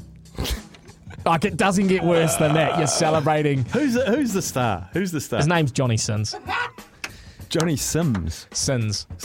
Yeah. A lot of people out there will know. But anyway, so they asked for, hey, send in your photos of your veterans, whether it's your grandparents, your fathers, whatever. Put them up on the big Jumbotron. We're celebrating the veterans. Some cheeky bugger's gone and put up a photo of Johnny Sins saying, in a military uniform, saying, Johnny. yeah, thanks for all your hard work. And so, all your hard work. Yeah, well done, the Vikings have been left rather red-faced. Fact for you to finish. Interesting. Mark. Spiders. Can't stand them. Scared of them, I'd say. Go on. Yeah, I'll go that far. Arachnophobia. If the world's population of spiders work together somehow, put aside their differences, regional differences, there's of course belief systems. Yeah, you'll know the controversy between the whitetail and the daddy longlegs. I mean, that's nearly as old as the Bible. If they worked together, the world's population, they could theoretically eat every human on Earth in just over a year. 1 year. That's all it takes. Just if they could just put their differences aside, 1 year, and organised they'd eat us all. Jeepers. It's a buffet. Jeepers. And we wouldn't be hard to find, Steph, let's be honest. They're harder to find than we are. We'll take a break. Soon we're going to do this town thing. I've got a fact for you after the break about towns and cities in New Zealand. We're going to do our draft, Sammy. So I had a couple that I liked, a couple of towns. We're doing our top 5 towns draft. So I had to find out because of Joe from Gizzy said I better pick his. Gisborne's a city. Yeah, no, you can't. And you have it's more about the small towns. You know what I mean? Yeah. You're not going for the big ones. But officially, how many cities do you think there are in New Zealand? Officially, cities. Like between 10 and 20. Is that too? It's 20. 20, okay. Yeah, so Gisborne and Nelson are both cities because they'd be two of mine. What is the qualification for a city? It looks like population of over 35,000. So Gisborne's 37,700. This might be old. Okay. Whanganui, is Napier a city? Yep.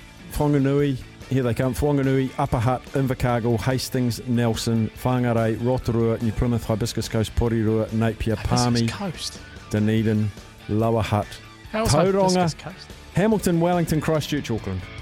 Back after the news.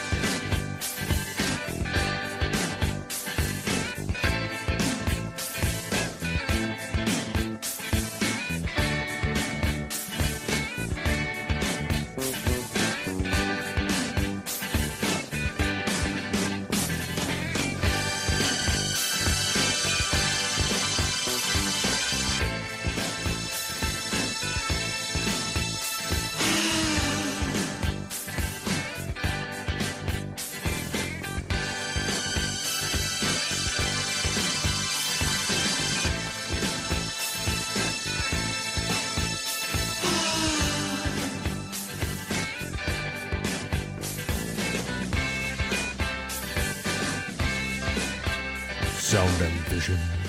There it is, bit of Bowie, as requested. You're listening to SENZ, all the greatest hits from the 60s, 70s, 80s and today. Tunes, yeah, 20 cities in New Zealand. I rattled through those, but yeah, the 20th as far as population goes, Gisborne. Followed by Whanganui, Upper Hutt, Invercargill. You said Hibiscus Coast, Sam. I never thought of Hibiscus Coast as a city. It's an area, but it's not like people do say they're from the coast. But I would say Whangaparoa is like the town, but that's like the town of the peninsula, Whangaparoa, or maybe would they even say they live in Auckland? Or would they say? Good question, actually. I think years ago they wouldn't have, but I think now you say if you're living on the coast, you say you live in, and like Orewa. Like, are you saying Hibiscus Coast is Orewa? Is that?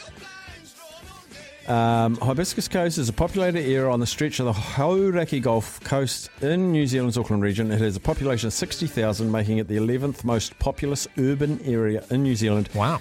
And the second most populous in the Auckland region behind... And then it cuts off. Oh, interesting. Behind... Oh, here we go. Okay, so the urban area...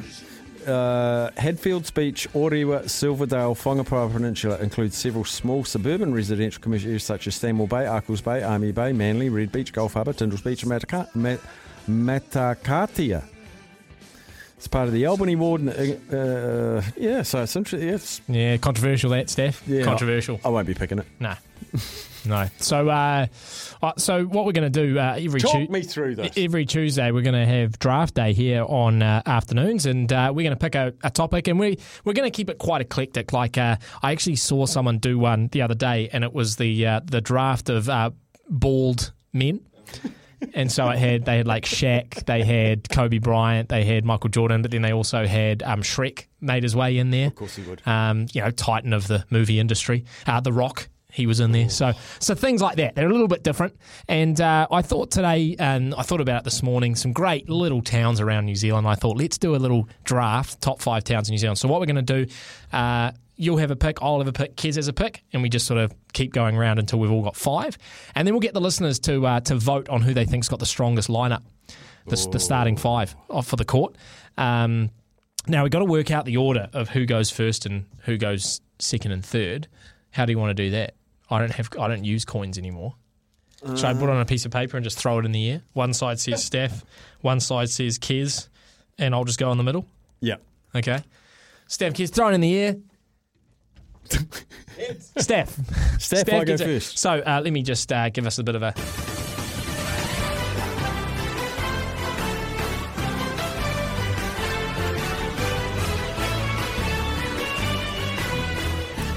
Steph, and welcome in. Number 1 pick. Hit us with what you got for number 1. Number one pick of small towns in New Zealand, Greytown.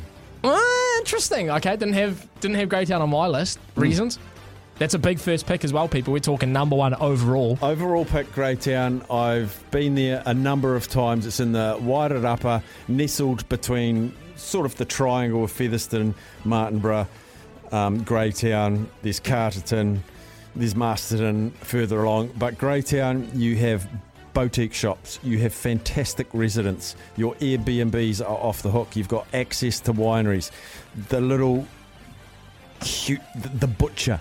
The cafe, I think it's just called the cafe. It's just so cool. They've got shops that just sell cushions and buttons. It's that sort of cottagey town. I get you. I feel you. Big explanation for the first pick, which probably is warranted given it's the first pick. Over to me for my first pick. Steph, give me Arrowtown. Give me Arrowtown for my number 1. That was my number 2. Quaint little city there, beautiful buildings, and the colours. Yeah, the trees in autumn, and the backdrop of snowy mountains. Can you get any better than Arrowtown? That's my number 1 pick, Captain K. Look, boys, I'm going with experience here. I'm going with towns that I know can get the job done for me and what I like, my personal fit. All these towns that I will be selecting are places that I've been and that I fell in love with. So I had to think this morning, where was my favourite place that I've been, favourite town?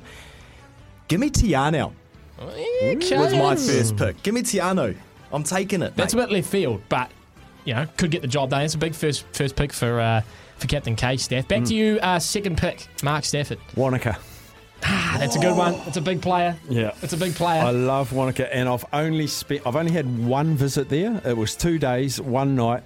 Stayed with the great man Ben Herring, former Hurricanes flanker, coach Japan, all that.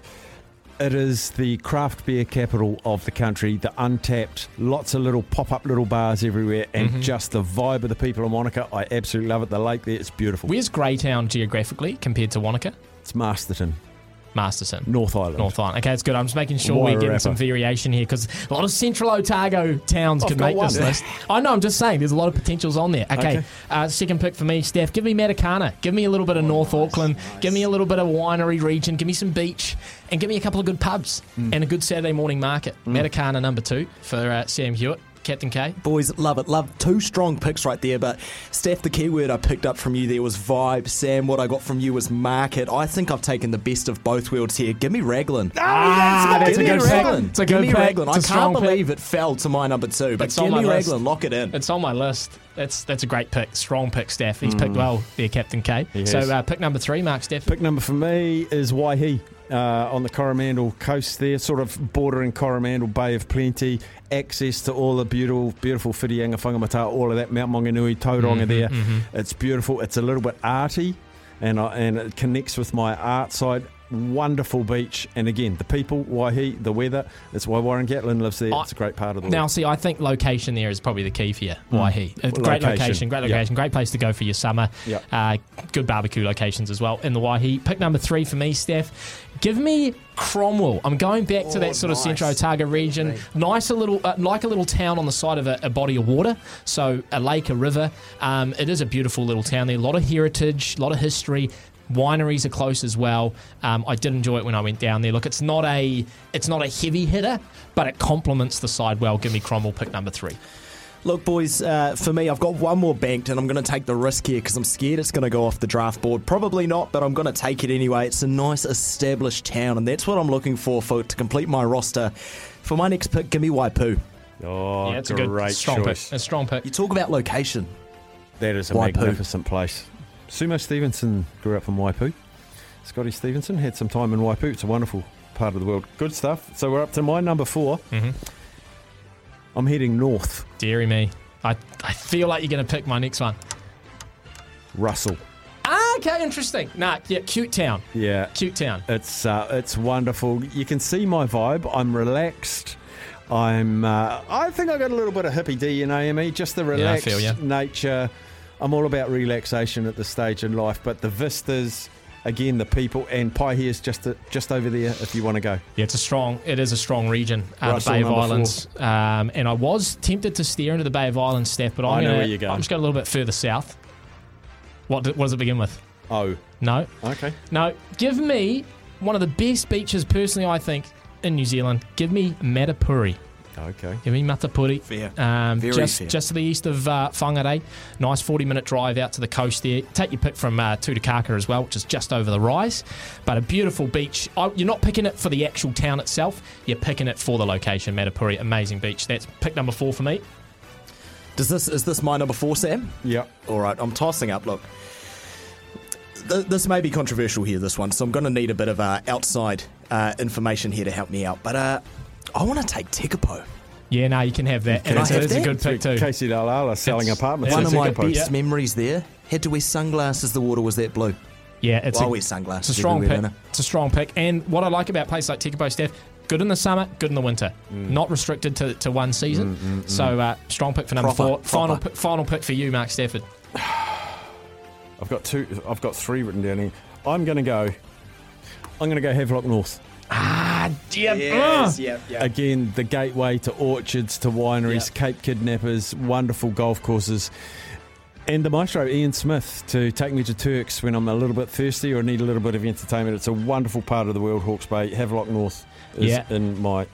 And it really should be in my 5 because it is one of my favourite parts of the North Island. I want to live there. You know that, Steph. That's where I want the orchard to be when it finally eventuates. So gutted that you stole that one from me. So I am going to, and you'll get it. I obviously love Central Otago. Okay, I love the region. Again. Just pick. It's like when teams pick. Like Melbourne always pick Kiwis. The Melbourne Storm. You know, it's like It's tried and true. It's a beautiful part of the country. Give me for pick number 5. Give me Clyde. Really? Have you been to Clyde? I have. Beautiful little town there with sort of the schist rock buildings. Great little shops. And you're not going to live there, but you'll pass through. And you pass through on your way to Cromwell. You've got a couple of wineries close by. I think not Craigie Range. Roaring Meg is very close to Clyde. So, I think that just rounds out the 5 nicely for me. Give me Clyde. Captain K, your last pick, please. Boys, I've just done a Google on my last pick, and I think that it may be a city, so I might be out. Papamoa, is that a city? No. No, I'll give you that as a Give me town. Papamoa. Okay. Come on. That rivals the Waihi for you, I think, Steph. Yeah, well, I spend a lot of time in Papamoa because my sister lives there. It's beautiful. That's I where we love went, Papamoa. Steph. Absolutely loved it. is where Fell we in love. went. So that one, in honour of you, Steph. Now, look, a lot of great towns left out of this. There will be people upset, of course, Steph, and this isn't a 32-team league, okay? This is the 3-team league. And someone says we've all picked the North Island. I think there's plenty of South Island towns in there, wasn't there? Two of mine were taken off me, like Arrowtown. You took that off. I went Greytown, and then I had Arrowtown. You took that off me. Yeah. There's so many awesome places, and you took 2 or 3 in the South Island team, so... We've got it covered. We've got it covered. So here's what we're going to do, people. I'm going to read out the teams to you, and we need your vote on 8833. Team Staff, Team Sam, Team Captain K. Who do you think has the strongest lineup from our Small Towns in New Zealand draft day? Mark Stafford, pick number 1 for him was Greytown. He had Wanaka, Waihi, Russell, and Havelock North. It's a strong 5. It's a strong 5. Wow. I'd be happy with that if it was me. So that's Mark Stafford. Team Sam, Arrowtown, Matakana, Cromwell, Matapuri and Clyde. That's the 5 for Team Sam. I'm happy with Clyde. It's controversial. People might agree with me. And then Captain K took Raglan off me. Tianau, big first pick. Raglan number 2. Waipu, Tekapo, and Papamoa. Those are the 5 for Captain K. In fact, why don't you rank them? Why don't you tell us first, second, or third who's got the strongest teams? Text them in 8833. That's the one. There you go. There's draft day, Steph, for a Tuesday. Oh, I'm looking forward to every Tuesday. This will be great. What also is going to be great after the break, we're going to catch up with Guy Wilson. He was Lydia Co's first golf coach, I think from 5 years old, still follows her career closely. We will catch up with him. Of course, she won the Tour Championship just yesterday, I think it was, and what a wonderful season. We'll talk to Guy Wilson after the break. The votes are rolling in, and with some interesting comments too. There's no bad places that we've named. Someone said, why so many North Island teams we still have from the South Island? We just did a quick count. 9 from the North, 6 from the South. So just 1.5 away from bang on in the middle. A couple of my South Island ones were flogged by the other lads, so I couldn't... Arrowtown's stunning. I love Arrowtown. I liked Mapua, I like Havelock, I like Collingwood, I like Hokitika, I like Franz Joseph. There's so many awesome towns in New Zealand. It was hard just to get it down to 5. Very shortly, we're going to be chatting to Guy Wilson, of course, the first coach of Lydia Co from a very, very young age. I'm guessing about 20 years ago now. She's 25, about to get married. And what a year she's had. I absolutely love watching Lids on the tour representing us, and just does it with class and poise.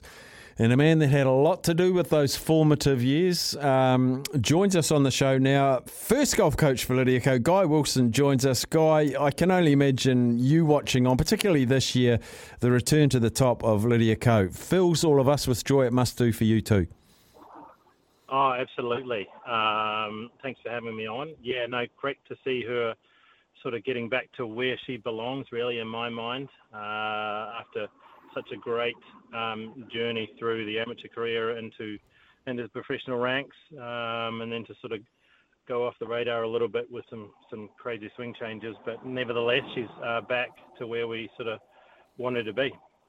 The thing that it's really borne out to me, Guy, is the forever evolution of an individual in a game like golf, because you talk about the mechanics and then the mental game as well, which really played a part. And Lydia sort of lost her way, as you said, and then mentally got herself back, and she was going through all of these sort of coaches. But did you always have faith that she would find it and rise to the top again? Oh, you never really... no, to be honest, no, because I was a little bit sad to see her sort of lose her way and make some bad decisions, but she's always trying her best, and as every athlete does, they always want to strive to be better.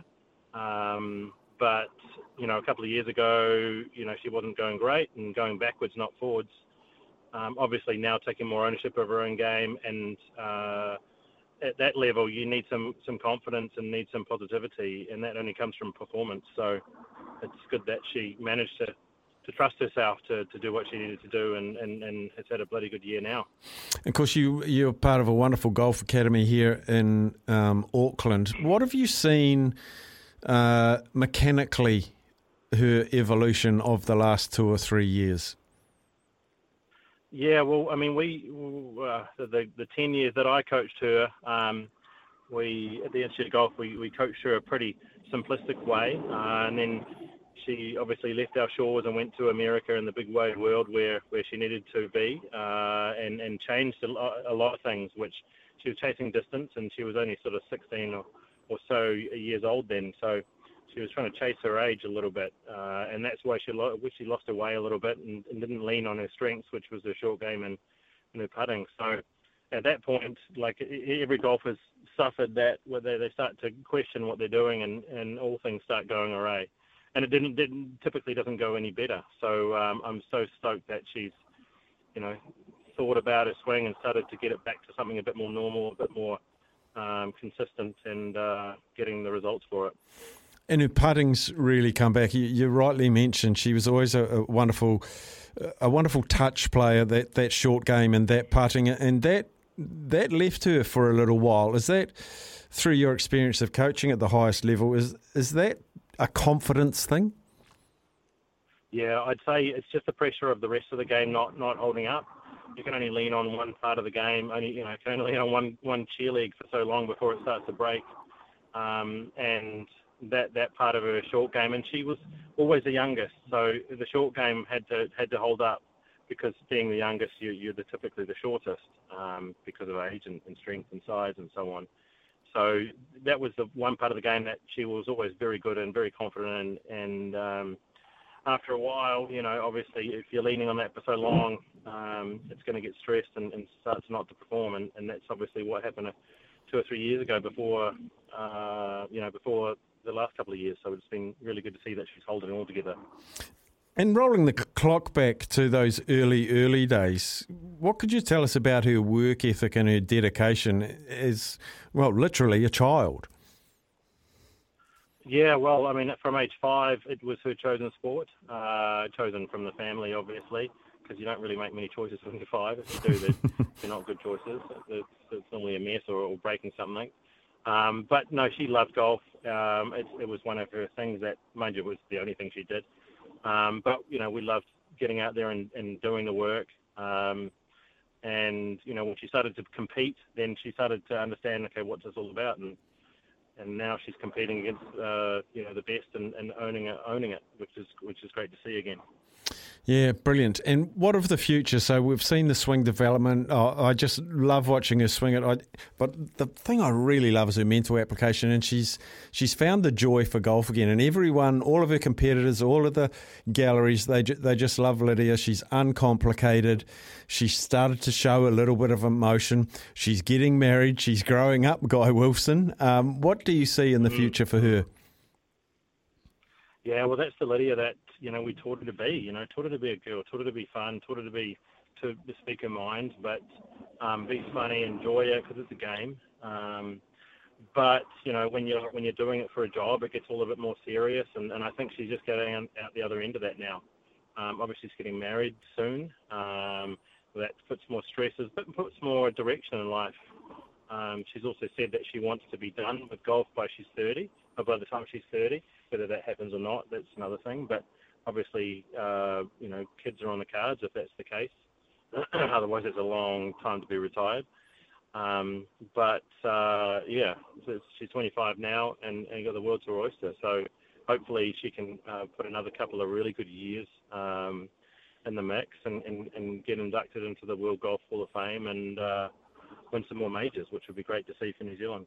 Sure would. It sure would. I keep an eye on the tournaments around New Zealand, and I'm always amazed at the number of 14-year-olds that are placing high in senior tournaments. Both the boys and the girls are doing really, really well. What are you seeing with the teenagers, the mid-teenagers around New Zealand? I don't want to say, is there another Lydia Ko, but what does the future look like for our current teenagers that are going around the amateur scene in New Zealand? Yeah, I guess Lydia's sort of pulled the pathway through to being a golfer at a very young age is not wrong. It's almost the right thing to do. Us Kiwi kids, we choose sports at a young age, but typically golf, especially when I chose golf, as I was a 14-year-old, it was sort of too young to start to play a game like that.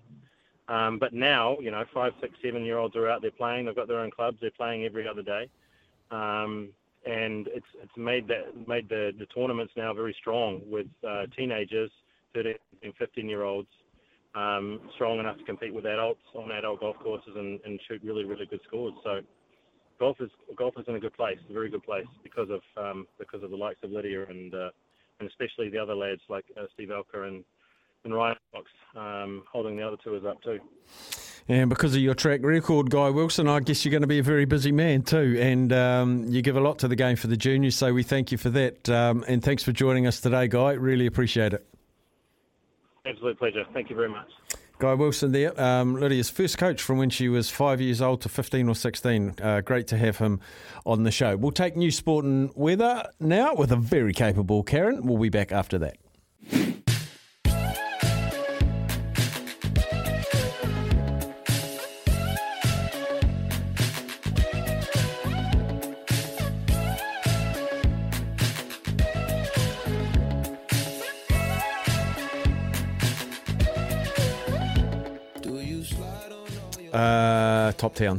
Top towns, 5 each, three groups of 5. You've been voting. Captain K's counting them up. Do you remember the show called Top Town? Sam, are you old enough to remember Top Town? With the Top Twins. I remember the Top Twins. No, Top Town, when all the little towns used to compete against each other on obstacle courses. And it rings a bell. When was that? 90s?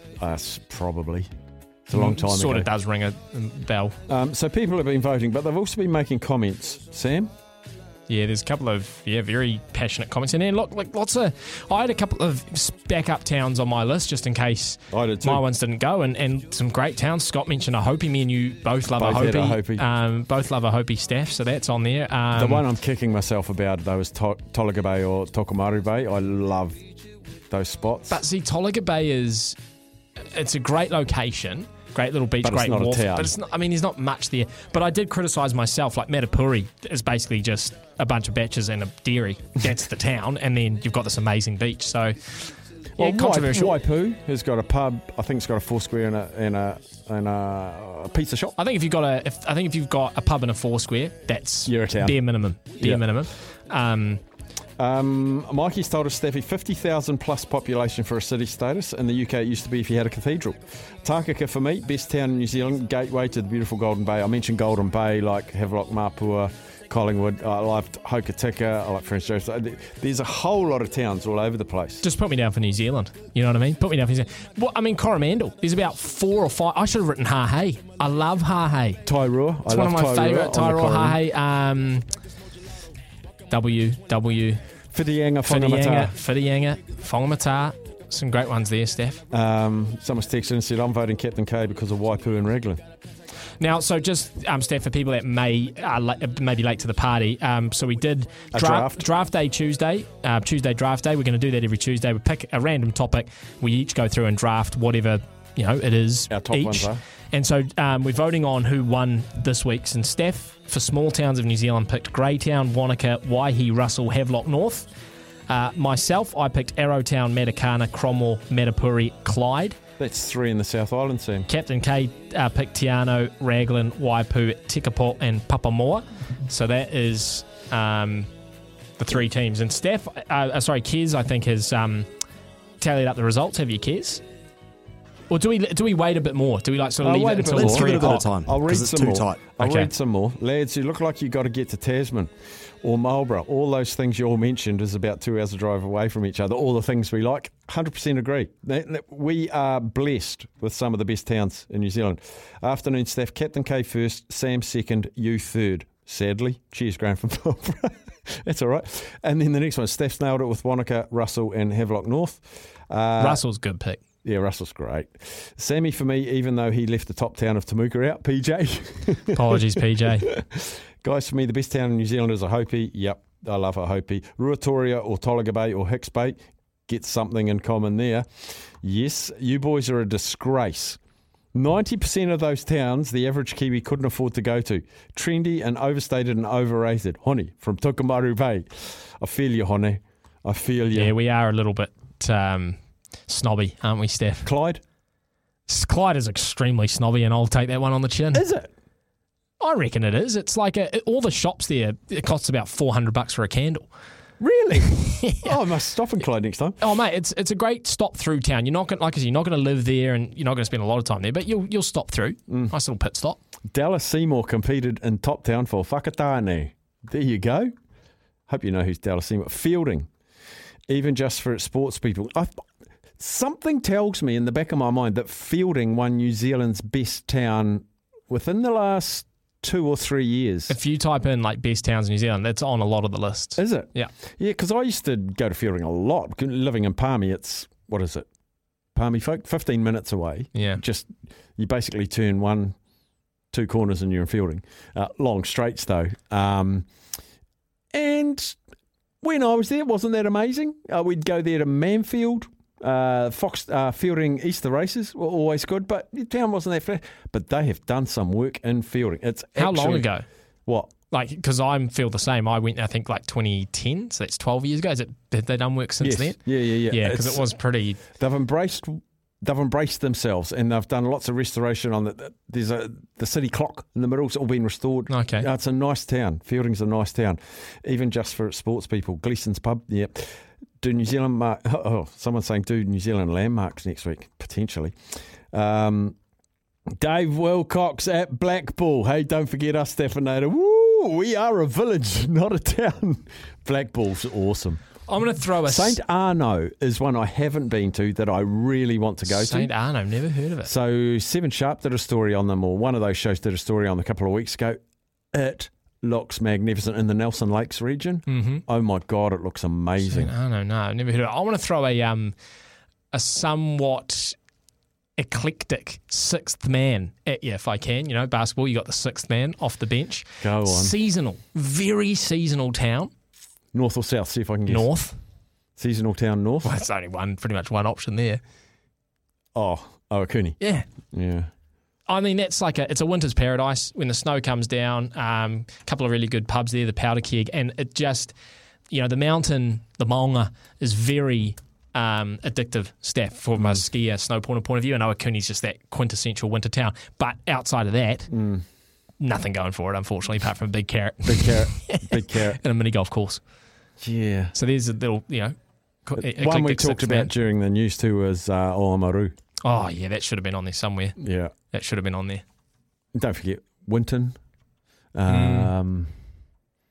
What's the other one down there? Tapanui. I love all the Southland towns. Huntly. Riverton was a surprise to me. I went to Riverton 3 years ago and I was expecting a dreary town. Sorry, Riverton, that's what I was expecting. And I drove in there. It encircles a big inlet from the harbour, a magnificent, unspoiled, untouched beach. There was a restaurant that had just been rebuilt because it burnt down, dubious, and they served gourmet sausages, mash and peas from the butcher just down the road. I loved Riverton. Town. Someone says Taupo, centre of the universe. One that I'm just going to put on the radar now, Steph. We may not do it next week. It'll happen somewhere down the line, and you might have even heard me have a rant about it already. You always say rant, and I think it's rant. Rant. I don't know. Yeah, probably just get caught in that. And it is things that annoy you at a supermarket. Oh. I'm going to let you do that because you have so much. Can you just give me just a one pick right off the bat right now? One pick. Mark Stafford. What would you pick? What annoys you at a supermarket? It's when they've sold out of the low-carb Freya's bread because I get it every trip and they sell out of it and all the other bread's there. And I'm just... the one hole in the shelf. Yeah, and I'm like, you've run out of that? Yeah, we always sell out. And I said, order more. If you always sell out of something, it's a good seller. Order more. That's good. That's good. It. Yeah. Oh, no, there's got to be others there, mate. There are others. I know. Yeah, come on. People leaving their what do you call them? Trolley and wander off somewhere, or they just stand in front of the spices for 5 minutes and I can see the paprika I want. I can see it there and I'm like, I'm going to be 3 seconds and they just look at it. The Moroccan one and the chili flakes. They don't have rosemary. Oh, hold on. No, that's thyme. It's like, come on, mate. Yeah, no, look, there's a big thing. But that's the sort of thing we're going to be looking at, Steph, is those sorts of things. You might do one what annoys you on the motorway. Oh, do that one. That's a Staff nerve right there. Driving, things that annoy you about driving. Anyway, give us a call if you want to play the Vault. I've snuck up on you. $150 TAB bonus bet voucher. I've got 7 questions that were asked yesterday. You will have access to 2 of them. 0800 150 811 if you can unlock the sporting moment that Captain K locked into the Vault. Give us a call now, 0800 150 811. 5 questions, 1 answer. Can you crack the Vault? It's that time, $150. I'm just hurriedly trying to find the bit of paper where I had the 7 questions, which is eluding me at the moment. I've got 2. I'm running 2 pads at the moment. Must be in this one. The Vault is worth 150 TAB bonus bet dollars if you can open the Vault. Captain K put a sporting. Here it is. I've got the 7 from yesterday. Who have we got? I see we've got John from Christchurch. G'day, John. G'day, Staffy. How are you, pal? Very good, buddy. Did you listen to yesterday's ones? Yeah, I caught the last couple, mate. I just got back in the truck and I heard the last couple, but I didn't hear the start of them. So, well, you get a free shot at questions. If you heard the last 2, 6 and 7, you can ask me to repeat numbers 1 through 5 as a start off. Then you get 5 questions. Okay, mate. Look, we'll go. Let's try number 3. Number 3 was, is it 2004 or earlier? The answer was no. Okay, that's good. Okay, so then let's go number 5. Number 5 was, is it a New Zealand-based team? And the answer was no. Okay, right. So now it's on me. Now it's on you. 5 questions. Okay, so first one. Is it an Olympic sport? Is it an Olympic sport, Sammy? Yes, it is. Okay. Is it an athletic? No, I'll change it. Sorry, a running sport. No. Running? You mean track? Basically track. Track and field. Yeah. Yeah. Nah, it is not. It's not track and field. Righto. Does it involve paddle or oars? Ooh. No, it does not. Paddles or oars? No. Okay. Does it involve New Zealanders? New Zealanders? No, it does not. Mm. Let's make it funny. One more. One more. One more. Does it involve? Is it sailing? Ooh. This is your final question. Is it sailing? Is it sailing? It is not sailing. Now you've got to have a wild guess of 2005 or later. That is not New Zealanders. It is an Olympic sport, but it's not track and field or rowing or kayaking, and it is not sailing. Jeepers. So I'm thinking it's going to be basketball, and I'm probably the most useless person to think about basketball. Shocker at basketball, actually. Is it? I'll just go the US basketball team winning gold at the last Olympics. At the last Olympics? Well, the one before, actually, Sam. I think the famous one you're thinking of is it 2008? Or was it 20? That was the I'm asking Captain K, who's our big basketball guy. Was it 2008? Yeah. 2008 was the Redeem team. The Redeem team, yeah. So should we go with that one, John? Yeah, go with that, yeah. Okay. 2008 Olympic basketball, America winning gold. Sam? I might be selling up a cricket. Let's put that into the lock here. This is Captain K's one, not yours. It is, yeah. Access denied. Yeah, no, it's not though. But I'll give everyone a massive hint here, Staff. Really? Yeah. Is that okay? Or should I? No, we don't want any Let's hints. just discuss. John, thank you for taking part. I wanted to praise John and just say you did a good job. No worries. worries, pal. Good stuff. Good luck to somebody tomorrow, eh? Cheers, buddy. And it's 200 tomorrow. It could be Sam. you, John, mate. Just, call back and give it another crack. So do you want me to talk to you about this off-air, Steph? Or... Well, it's Captain K's, and you're always like, no clues. Oh, no, I do generally give out a few clues here and there. Is this going to be a home run clue, though? No, not at all. No. It will just steer someone in a certain direction. Okay, go on then. All I'll say is I think John did a great job. No. All I'm going to say is... By finding out it wasn't track and field. No. By starting off, he found out it was an Olympic sport, right. And he did well to then pivot from it not necessarily being only an Olympic sport. You know what I mean? Like there are plenty of sports at the Olympics that you wouldn't think straight away, oh, it's an Olympic sport, but it does feature there. A good example, and don't want to sell you up the creek here, but a good example is football.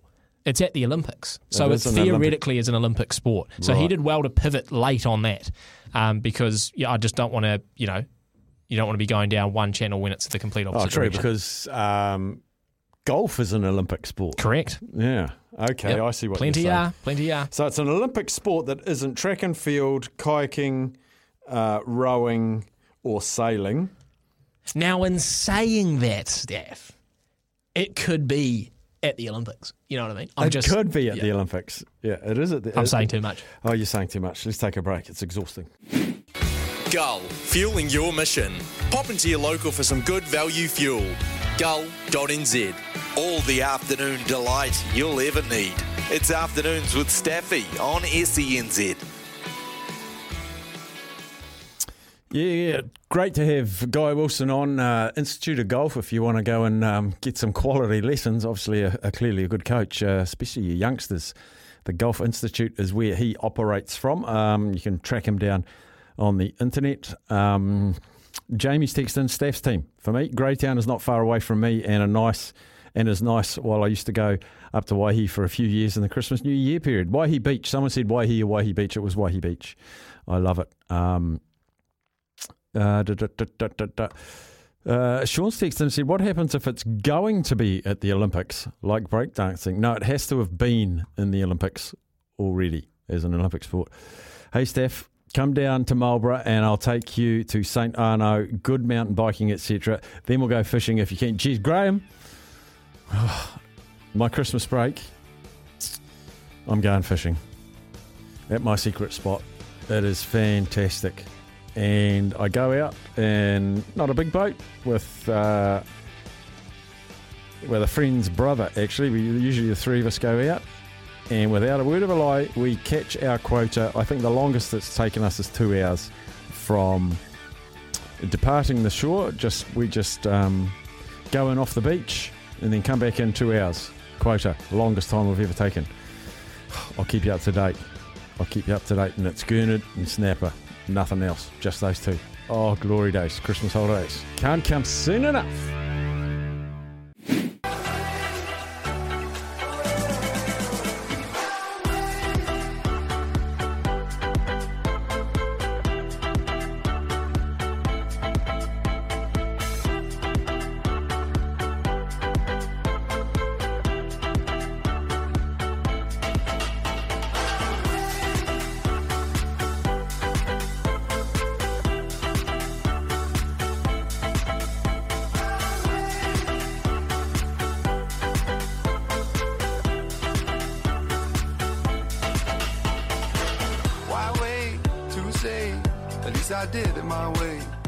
Right, there was a late surge of votes, so Captain K's just finalising those for the best towns. Craig says, Te Anau, the Redland waterfront eucalypts, the fantastic golf course, memories of childhood holidays, ergo Captain K number 1, Sam number 2, and Staffy number 3. Thank you, Craig. Why didn't you just say best beach? That's all this is, really. Just going back to my list. Wanaka,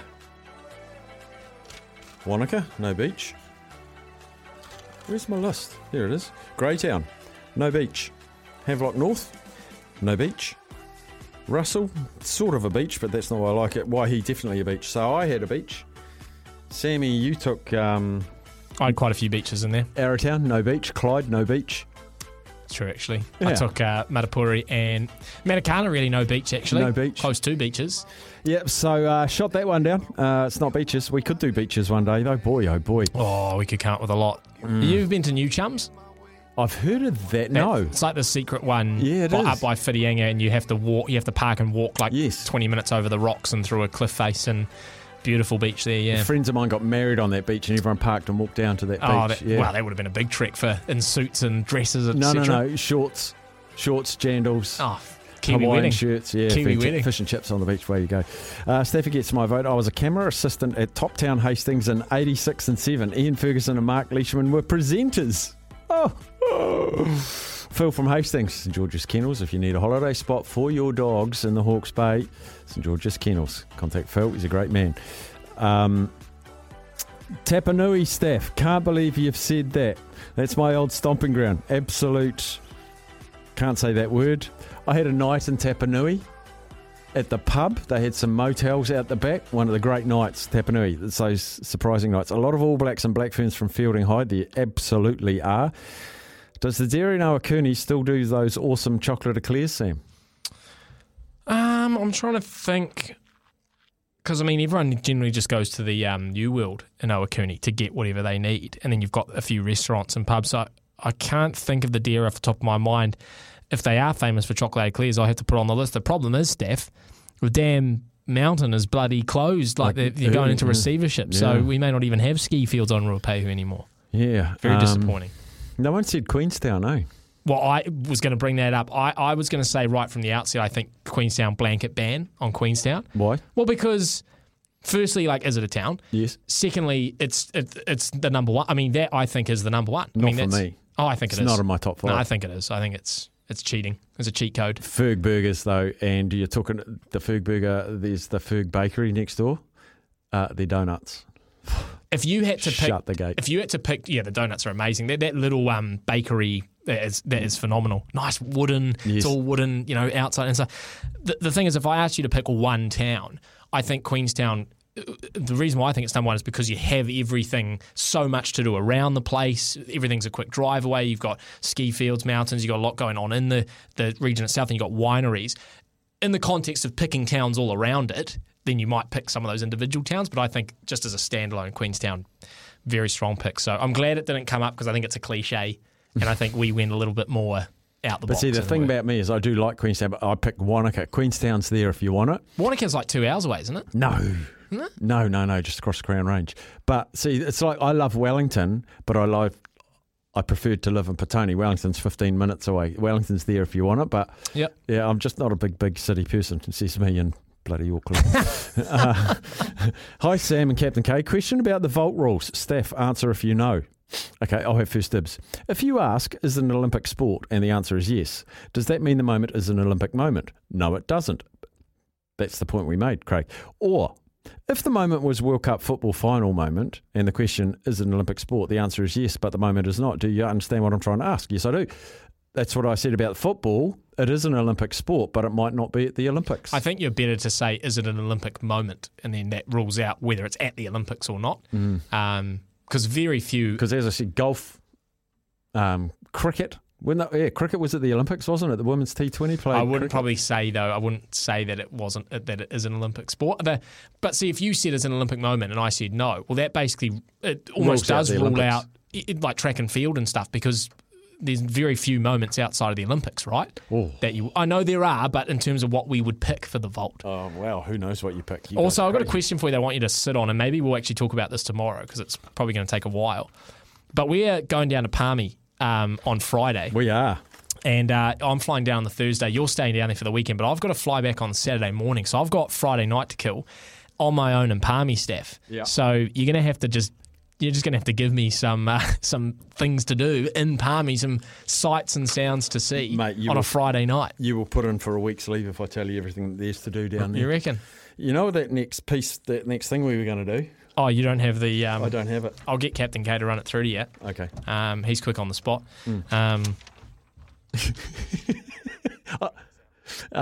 What is coming up this hour? Very shortly, we're going to talk to Zoe Hobbs, our 100-metre sprinter who had a fantastic summer last year. So looking forward to chatting to her very, very shortly. But we have something very important. We normally do this at the end of the show, but on Tuesdays we talk to Jimmy Smith, and we never have enough time to have an earnest look at back in the day, on this day in history. So we'll do it now. It is November the 22nd, and in 1950, using a stall defence to keep the ball away from George Mikan, the Fort Wayne Pistons beat the Minneapolis Lakers 19-18 in the lowest scoring game in NBA history. 4 years later, the shot clock was adopted to prevent any repeats of that tactic. Fascinating. 1965 World Heavyweight Champion Cassius Clay, the Louisville Lip, scored a 12th round TKO win over Floyd Patterson in Las Vegas. It was his second title defence after winning the championship off Sonny the Bad Man Liston in 1964 and then knocking him out in the first round of a farcical rematch in May 65. 2003, Johnny Wilkinson, field goal, final minute, England. There's 35 seconds to go. This is the one. It's coming back for Johnny Wilkinson. He drops for World Cup glory. Yes! It's over. He's done it. Johnny Wilkinson is England's hero yet again. I have never heard that bit of commentary. That is fantastic. Oh, and of course, if you remember, that was the Rugby World Cup final in Sydney. He was heading to sudden death after Wilkinson and Flatley. They swapped penalties in extra time, and then his drop goal sealed the victory. Birthdays today. American tennis legend Billie Jean King. It is her birthday today. Happy birthday, Wrens. Dave Rennie, Wallabies coach, 59 today. Boris Boom Boom Broom Closet Becker, 55 today, the German tennis player. And Will Young, the black cap, turns 30 today. The number one movie was One Flew Over the Cuckoo's Nest. Only cost $2 to get in to watch that movie. And the number one song that's going to take us to the ad break, remember Zoe Hobbs is joining us straight after this break, but the number one song, come on, karaoke now.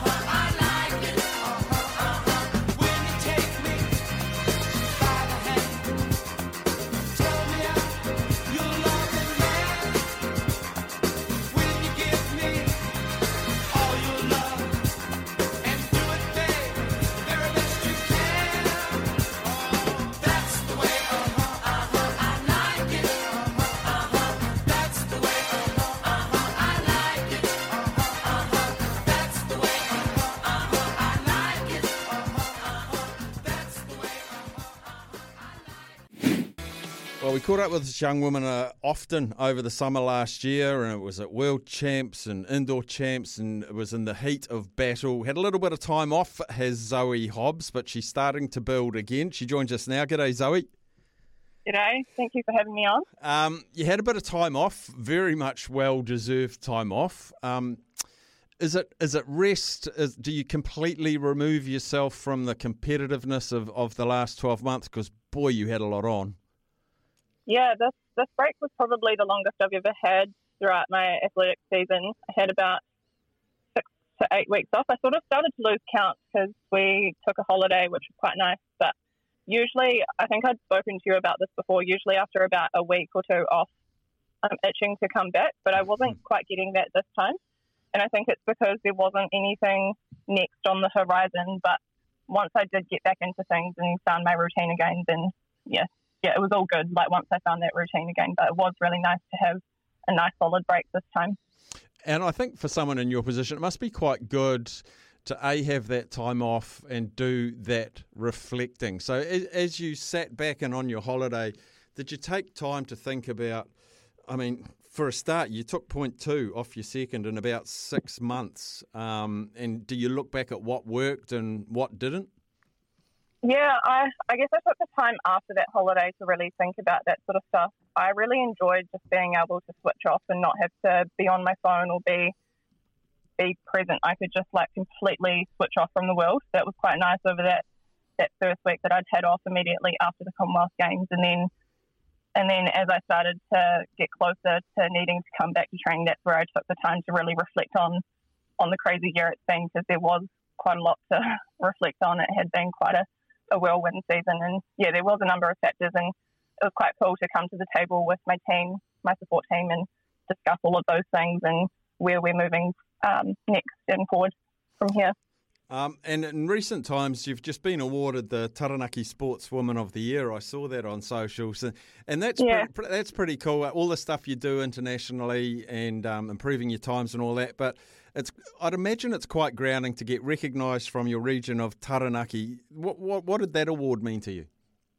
Yeah, it meant a lot, and I was really gutted because my flight to go home was cancelled, so it meant that I couldn't actually be there in person, which was really annoying. But yeah, it does mean a lot, and I'd actually been home the week prior for a Balance is Better campaign, which is all about kids in sport and getting across the right message of what sport means for kids, making sure that we don't specialise early and just having positive reinforcement in sport.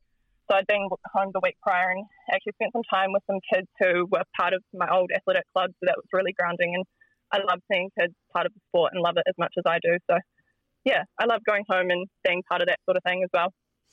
Take us back to when you were a youngster and you sort of go along to the athletics club. I've talked to a few people about this, like Hamish, and he started off trying hurdles and all that sort of thing. What did you get out of being in an athletics club as a kid? Yeah, so I started at the age of 5. It was the first sport that I'd ever got involved in. But when you're that young, especially at the age of 5, we didn't actually do proper 100-metre races or anything. It was all about having fun, doing relays and running those shorter distances. And then as you progress into the older age groups, that's where you get to look forward to trying a few more events. And I remember trying long jump for the first time and being so excited. And then you get to the age of 10 and you can try high jump for the first time. So it's all quite a gradual progression. And I loved giving everything a go. Even loved giving 1500s a go, believe it or not. So I'm very much at a young age, loved to try everything and see what I enjoyed the most. And even as a youngster, I did enjoy the jumps just as much as the sprints. And it wasn't until the end of high school that I started to specialise in those sprints. I mentioned earlier that in December last year you broke the New Zealand record of 11:27, and then you got it down to 11:08. In anyone's terms, that's rapid improvement. And I don't know the facts, but I'd imagine that's your best chunk of improvement in your career. And having followed you for the last wee while, your attention to detail is phenomenal. Do you map things out with goals? Yeah, so I have key moments of the year where I'll meet with my support team, and then particularly Morty and Simon more so, the tight-knit team, and map out where I sort of want to get to. And then we'll review that. So we did one at the end of the comms season. And then it's about bringing people to the table of okay, where can we move from here, and what adjustments can we make to get to X, Y, Z. So yeah, like you said, it was a massive jump, and I don't think we were expecting to jump that much in one season. Yeah, I don't know. I don't know what happened. Maybe we just got everything right in one season, and I'm just fortunate to have Morty and Simon and a bunch of brains behind me, because the work that they put in is incredible. You went off to the world, you did the indoors, which is 60 metres, and I was quite excited that you were going to go there, because one of your strengths, again, my uneducated view, was you've always had an amazing start. You seem to reach your top speed really quickly, and I thought 60 metres is going to be right in your wheelhouse. Have you got an appetite to do a bit more 60 metre stuff? Yeah, I would love to. Unfortunately, the World Indoors has been cancelled, or postponed, I should say, at the start of next year. But I would like to head over to the US and dabble in a bit more of the indoor stuff, because it just keeps it fun. And I love, like I said, trying new distances, and especially those 60s. It is, I think, where my specialty lies. If I can get a bit more experience running over that distance, then that would be amazing. And so, yeah, that is one thing that we'll target at the start of our domestic season, head over to the US and try some more indoor stuff there. So as far as your 100 metres goes, what's the focus? Is it that 50 to 80 metre part of the 100 metres? Where's the focus of improvement for you now? At the moment, we're trying to get more stride length. So for my height, I'm actually not getting the optimal amount of stride in my length. So my cadence is good. I'm just trying to mix the two together. So trying to keep that cadence, but also getting a bit more length to my stride, and hopefully knock off. Even if you knock off one step, that's huge in a 100 metre, because you're talking about small increments. So yeah, just trying to get that step number down and get more length out of my stride. Yeah, so I read that you've dropped it from 52 strides to 51. Now, that doesn't sound much, but when you equate it, as you say, if your cadence, if the rate of steps is the same, but you're reducing it by one step, that's 2 metres. Yeah. So that's probably where you would have seen part of my time dropping last season would have been because of that drop in the total number of steps over the 100.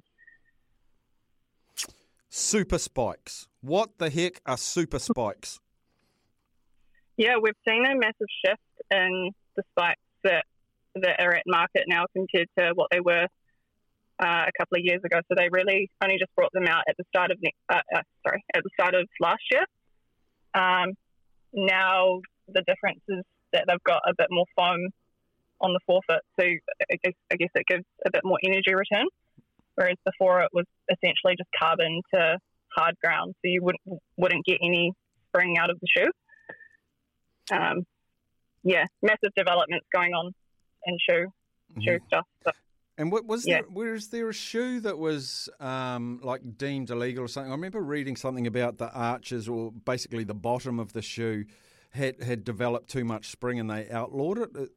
Did I read that right? Yeah, that might be marathons, because marathons you'll see like they're double the height or the pitch, and compared to what we get in sprinting they're not nearly half as high. But yeah, I think there was an issue with accessibility of shoes, and I think for them to be legal, they have to be available at market for everyone.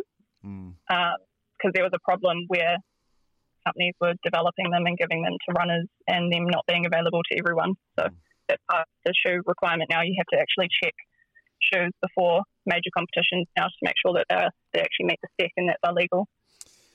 Now, I know how hard you work. I know I mentioned your attention to detail. What part of being a professional athlete brings you the most joy? I think for me, being a sprinter and knowing like how much it's taken, because like I said, I've been doing the sport since I was 5. I actually grew up so much of my life being told that I couldn't be successful as a 100-metre sprinter, and even being like tried to be convinced to become a hurdler, because some people would say that that's a better pathway, but to actually stick to my guns and do the 100 and prove to myself that I'm capable over the 100 and to represent New Zealand in that event is probably the most special part. And once you're out there in front of a full crowd, there's nothing that compares to it. Like, especially in Birmingham with the full crowd, it was just nuts. Like, I just love that about the sport. Yeah, and in that black uniform and the silver fern, it was magnificent. Right, so we're now mid-November. What does your season look like from here forward? I probably, I'm not too keen to open over a 100. I might open over a 200. And then we've got the Night of Fives, which is a handicap event where they stagger you based on your PB, so that's a bit of fun. We'll do that in December, and then Potts will probably be my first opener for the New Zealand season. If not, maybe a McKinnon Shield before that, just to get ready. And then would like to do some indoor stuff around Feb in the US. Fantastic. And then back in time for nationals. Perfect. And you know we're going to follow you every step of the way, even though your steps are a little bit quick for us to keep up. And finally, we congratulated you last time on graduating. And a little birdie tells me a nutrition business is starting to manifest, Miss Zoe Hobbs. Yeah, So that's been going on for quite some time in the background. There's been quite a few things going on. I just finished study as well. I was doing the International Olympic Committee run a sports nutrition course. So I just finished part 1 of that. Starting up a business called Athletic. So that's looking to this athletes and really exciting. Another area that I'm really passionate about, and being able to stay in the sporting space as well is really cool. Absolutely brilliant. Well, appreciate, as always, how you always make time for us here. I know our listeners love sharing in your journey, so we're looking forward to a fantastic summer, particularly the 200. I'm going to be watching that.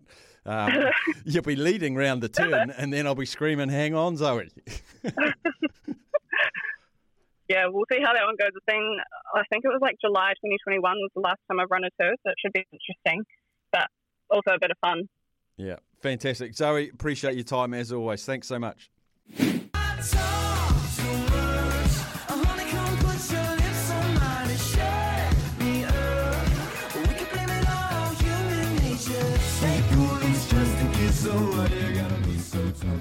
Staffy, what is Zoe's best time for the 200? Sorry, I just saw that after the chat. Zoe's best time for the 200 is 23.19, but she hasn't run it. 23.19. She hasn't run it for a long time, so I'm imagining she's going to get a personal best first up. Such an improved runner. Fantastic. Love catching up with her, and we will follow her fortunes and other New Zealand track and field athletes. Tim said, don't kid yourself, Steph, there's absolutely nothing to do in Palmy. I'm going to tell Sam what to do, and he'll come back and go, actually, Palmy's all right. Great place to grow up in. Reese from Dunedin says, Arrowtown, best small town in the country, surrounded by mountains and lakes, plenty of quality cafes, restaurants, pubs, bars, and an outstanding bakery, numerous golf courses, and the best club rugby ground in New Zealand. What more could you need? Tag onto that. 2 years ago, I played at the Arrowtown Golf Club. Fantastic little golf club as well. Fantastic. Sam, Queenstown has the word town in it. It is a town. Also, can't believe you haven't been to the Ohakuni and not had the world-famous chocolate eclairs from the dairy. Last time I was there, they still had them. That was last year. And they've had them for 30-plus years, as far as I know. We're doing our show from Palmerston North on Friday. So I won't be here Thursday because I'm driving down. I'm tempted to drive through Ohakuni. And try the eclairs. Can you go that way? You can. Yeah. You turn off just south of Turangi and go around the other side of the mountain. Yeah. If I've got time, because I have to be at the function of the cricket that is being covered on the Friday. I have to be there by 5. So give it a go. Just depends what time I get away, and I'll report back. Well, because I think whenever I go to Ohakuni, it's basically just a base for you to, sleep, get some food at night, and then you go up to the mountain during the day. So, I haven't really had the chance to frequent the said dairy, but I tell you what, I love a chocolate eclair, Steph. Do you? So I absolutely do. I really do. So I'll have to try them. Are they, when you say chocolate eclairs, because sometimes when you go to dairies or bakeries, they call eclairs almost like the buns with cream in them. They're donuts. Nah, but sometimes you go into places and they've called them eclairs. I just want to make sure we are talking about the pastry. Doughy with the chocolate on top. Not doughy, they're sort of crispish. Crispy, yeah, thin. And wafery, bit of cream in the middle. With cream, chocolate on icing. top. Chocolate eclair. Not my cup of tea, but if it's a ripper. You're not a big chocolate eclair fan? No, I'm much more a donut. I love the chocolate eclair flavoured ice cream as well. Interesting you call them eclair. Eclair? What do you call them? Chocolate eclair. Eclair. Eclair. You're probably right. Eclair. Leclair. Charles. A couple of more texts before we head over to Aussie and we give you the results. I like this. Hi, it's me, the Life member. Can you please get Kieran to play Barricades by Netsky and Rita Ora? We'll save that one. Zaid. You're a Life member. You're allowed to ask. We were talking about athletes who could come back now and be at the top of the game. One more, Staffy. Tiger Woods could still be a force now if he stuck to his original training regime. I remember when Tiger first hit the circuit and I watched his swing, and I'm a bit of a swing nuffy. I thought his body's not going to survive that torque that he put through his body. Carl, hi Staffy, you need to get Steve Williams on and ask why he's going back with Adam Scott. Also, I'm picking he would be happy to give Ryan Fox some advice about how to play Augusta. Cheers, Carl. I've reached out to Steve Williams. Hopefully I will hear back from him. And on the Ryan Fox, I did a podcast with him about 3 years ago.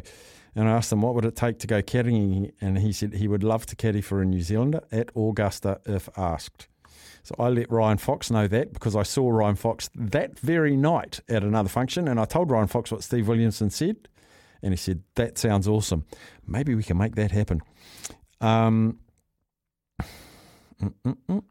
said, I spent a year in Westport many years ago. That's my vote for best small town. And Casey Laulala talked a lot of sense about the midfield. There's just so many. We need the results, though, Sam, of the draft. Captain K has done the tallying. Right.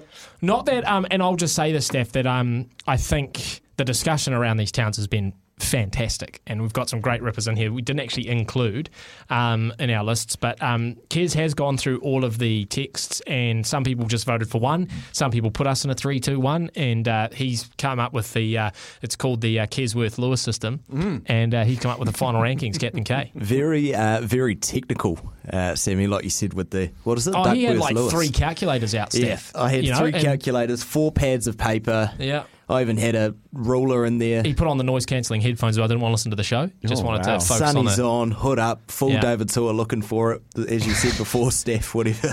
It was, boys, I'm actually really stoked, and I'm really impressed. Oh, hold on, there's just been a vote for me. No, actually, no, let's leave that because it was after I started talking. So that vote, even though it was for me, look at the sportsmanship, boys, out the door. Yeah, we don't want any allegations of corruption. We've had far too many of those. It's from my cuz Brett as well, so it would be cheating. Boys, we all got the same amount of votes for first place. Well, I'll just start with. That was the indecisive thing. So what I've done is I've come up with a point system, 3 points for first place, 2 points for second, 1 point, jeepers, for last place.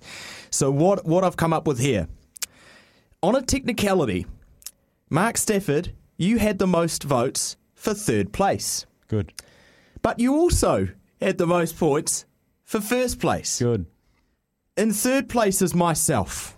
All right, I thought I did a lot better than that, but I didn't. Taking out week 1 of draft day is Mark Stafford himself. Enough said. Staffy and 1, me and 2. It was Monica that won it for you, was really close, though, can I say. We have to scoot off, folks, because we've got an absolute time we have to hit Australia. Jimmy Smith from Australia coming up after the break. Gull, fueling your mission. Pop into your local for some good value fuel. Gull.nz. Mark Stafford, kicking back and talking sport all afternoon. It's Afternoons with Staffy on SENZ. Yep, the afternoon's in association with Gull.nz, filling your mission all year round. We're heading across to Australia to talk to James Smith. To go to our friends across the ditch, I believe that Staffy is there. You there, Staffy? Come in, Uncle James. Now listen. I understand that there are a few noses out of joint at SENZ yesterday after I won't say I was coerced into it, but had an obligation to speak to Uncle Ian Smith, which gave me a great deal of joy. I watched a lot of his cricket as a youngster. Ian Smith, fabulous cricket commentator as well. So, yes, and look, don't take it as a personal slight, but I thought he was very warm, very engaging. Does your wife know about this propensity for you to, mix your relationships up?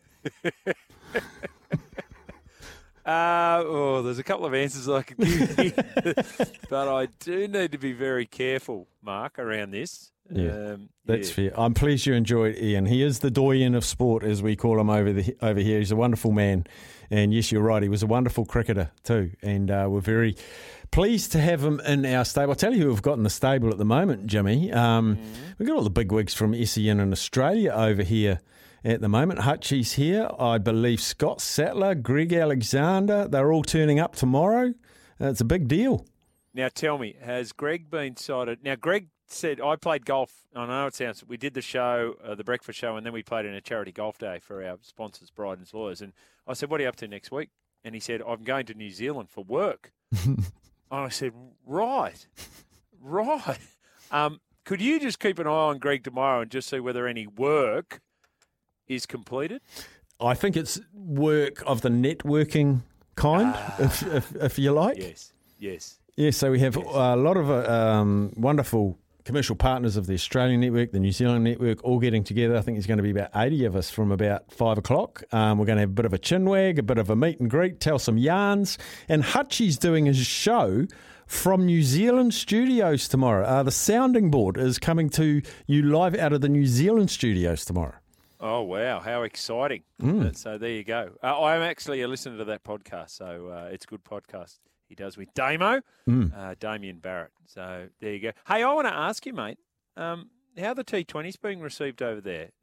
Suryakumar Yadav's innings the other day where he's got 111 off 51 balls. Like, he's a mature age debutant, as it were. Like, he didn't start playing international cricket till he was over 30 years of age. He's phenomenal. You just had to stand up and applaud that innings. Like, gosh, what was it? 2 runs a ball century. Interesting. So I don't know if you heard the story. Was it his wife or his partner or his fiance was wanting to watch, and whenever she watches, he goes well.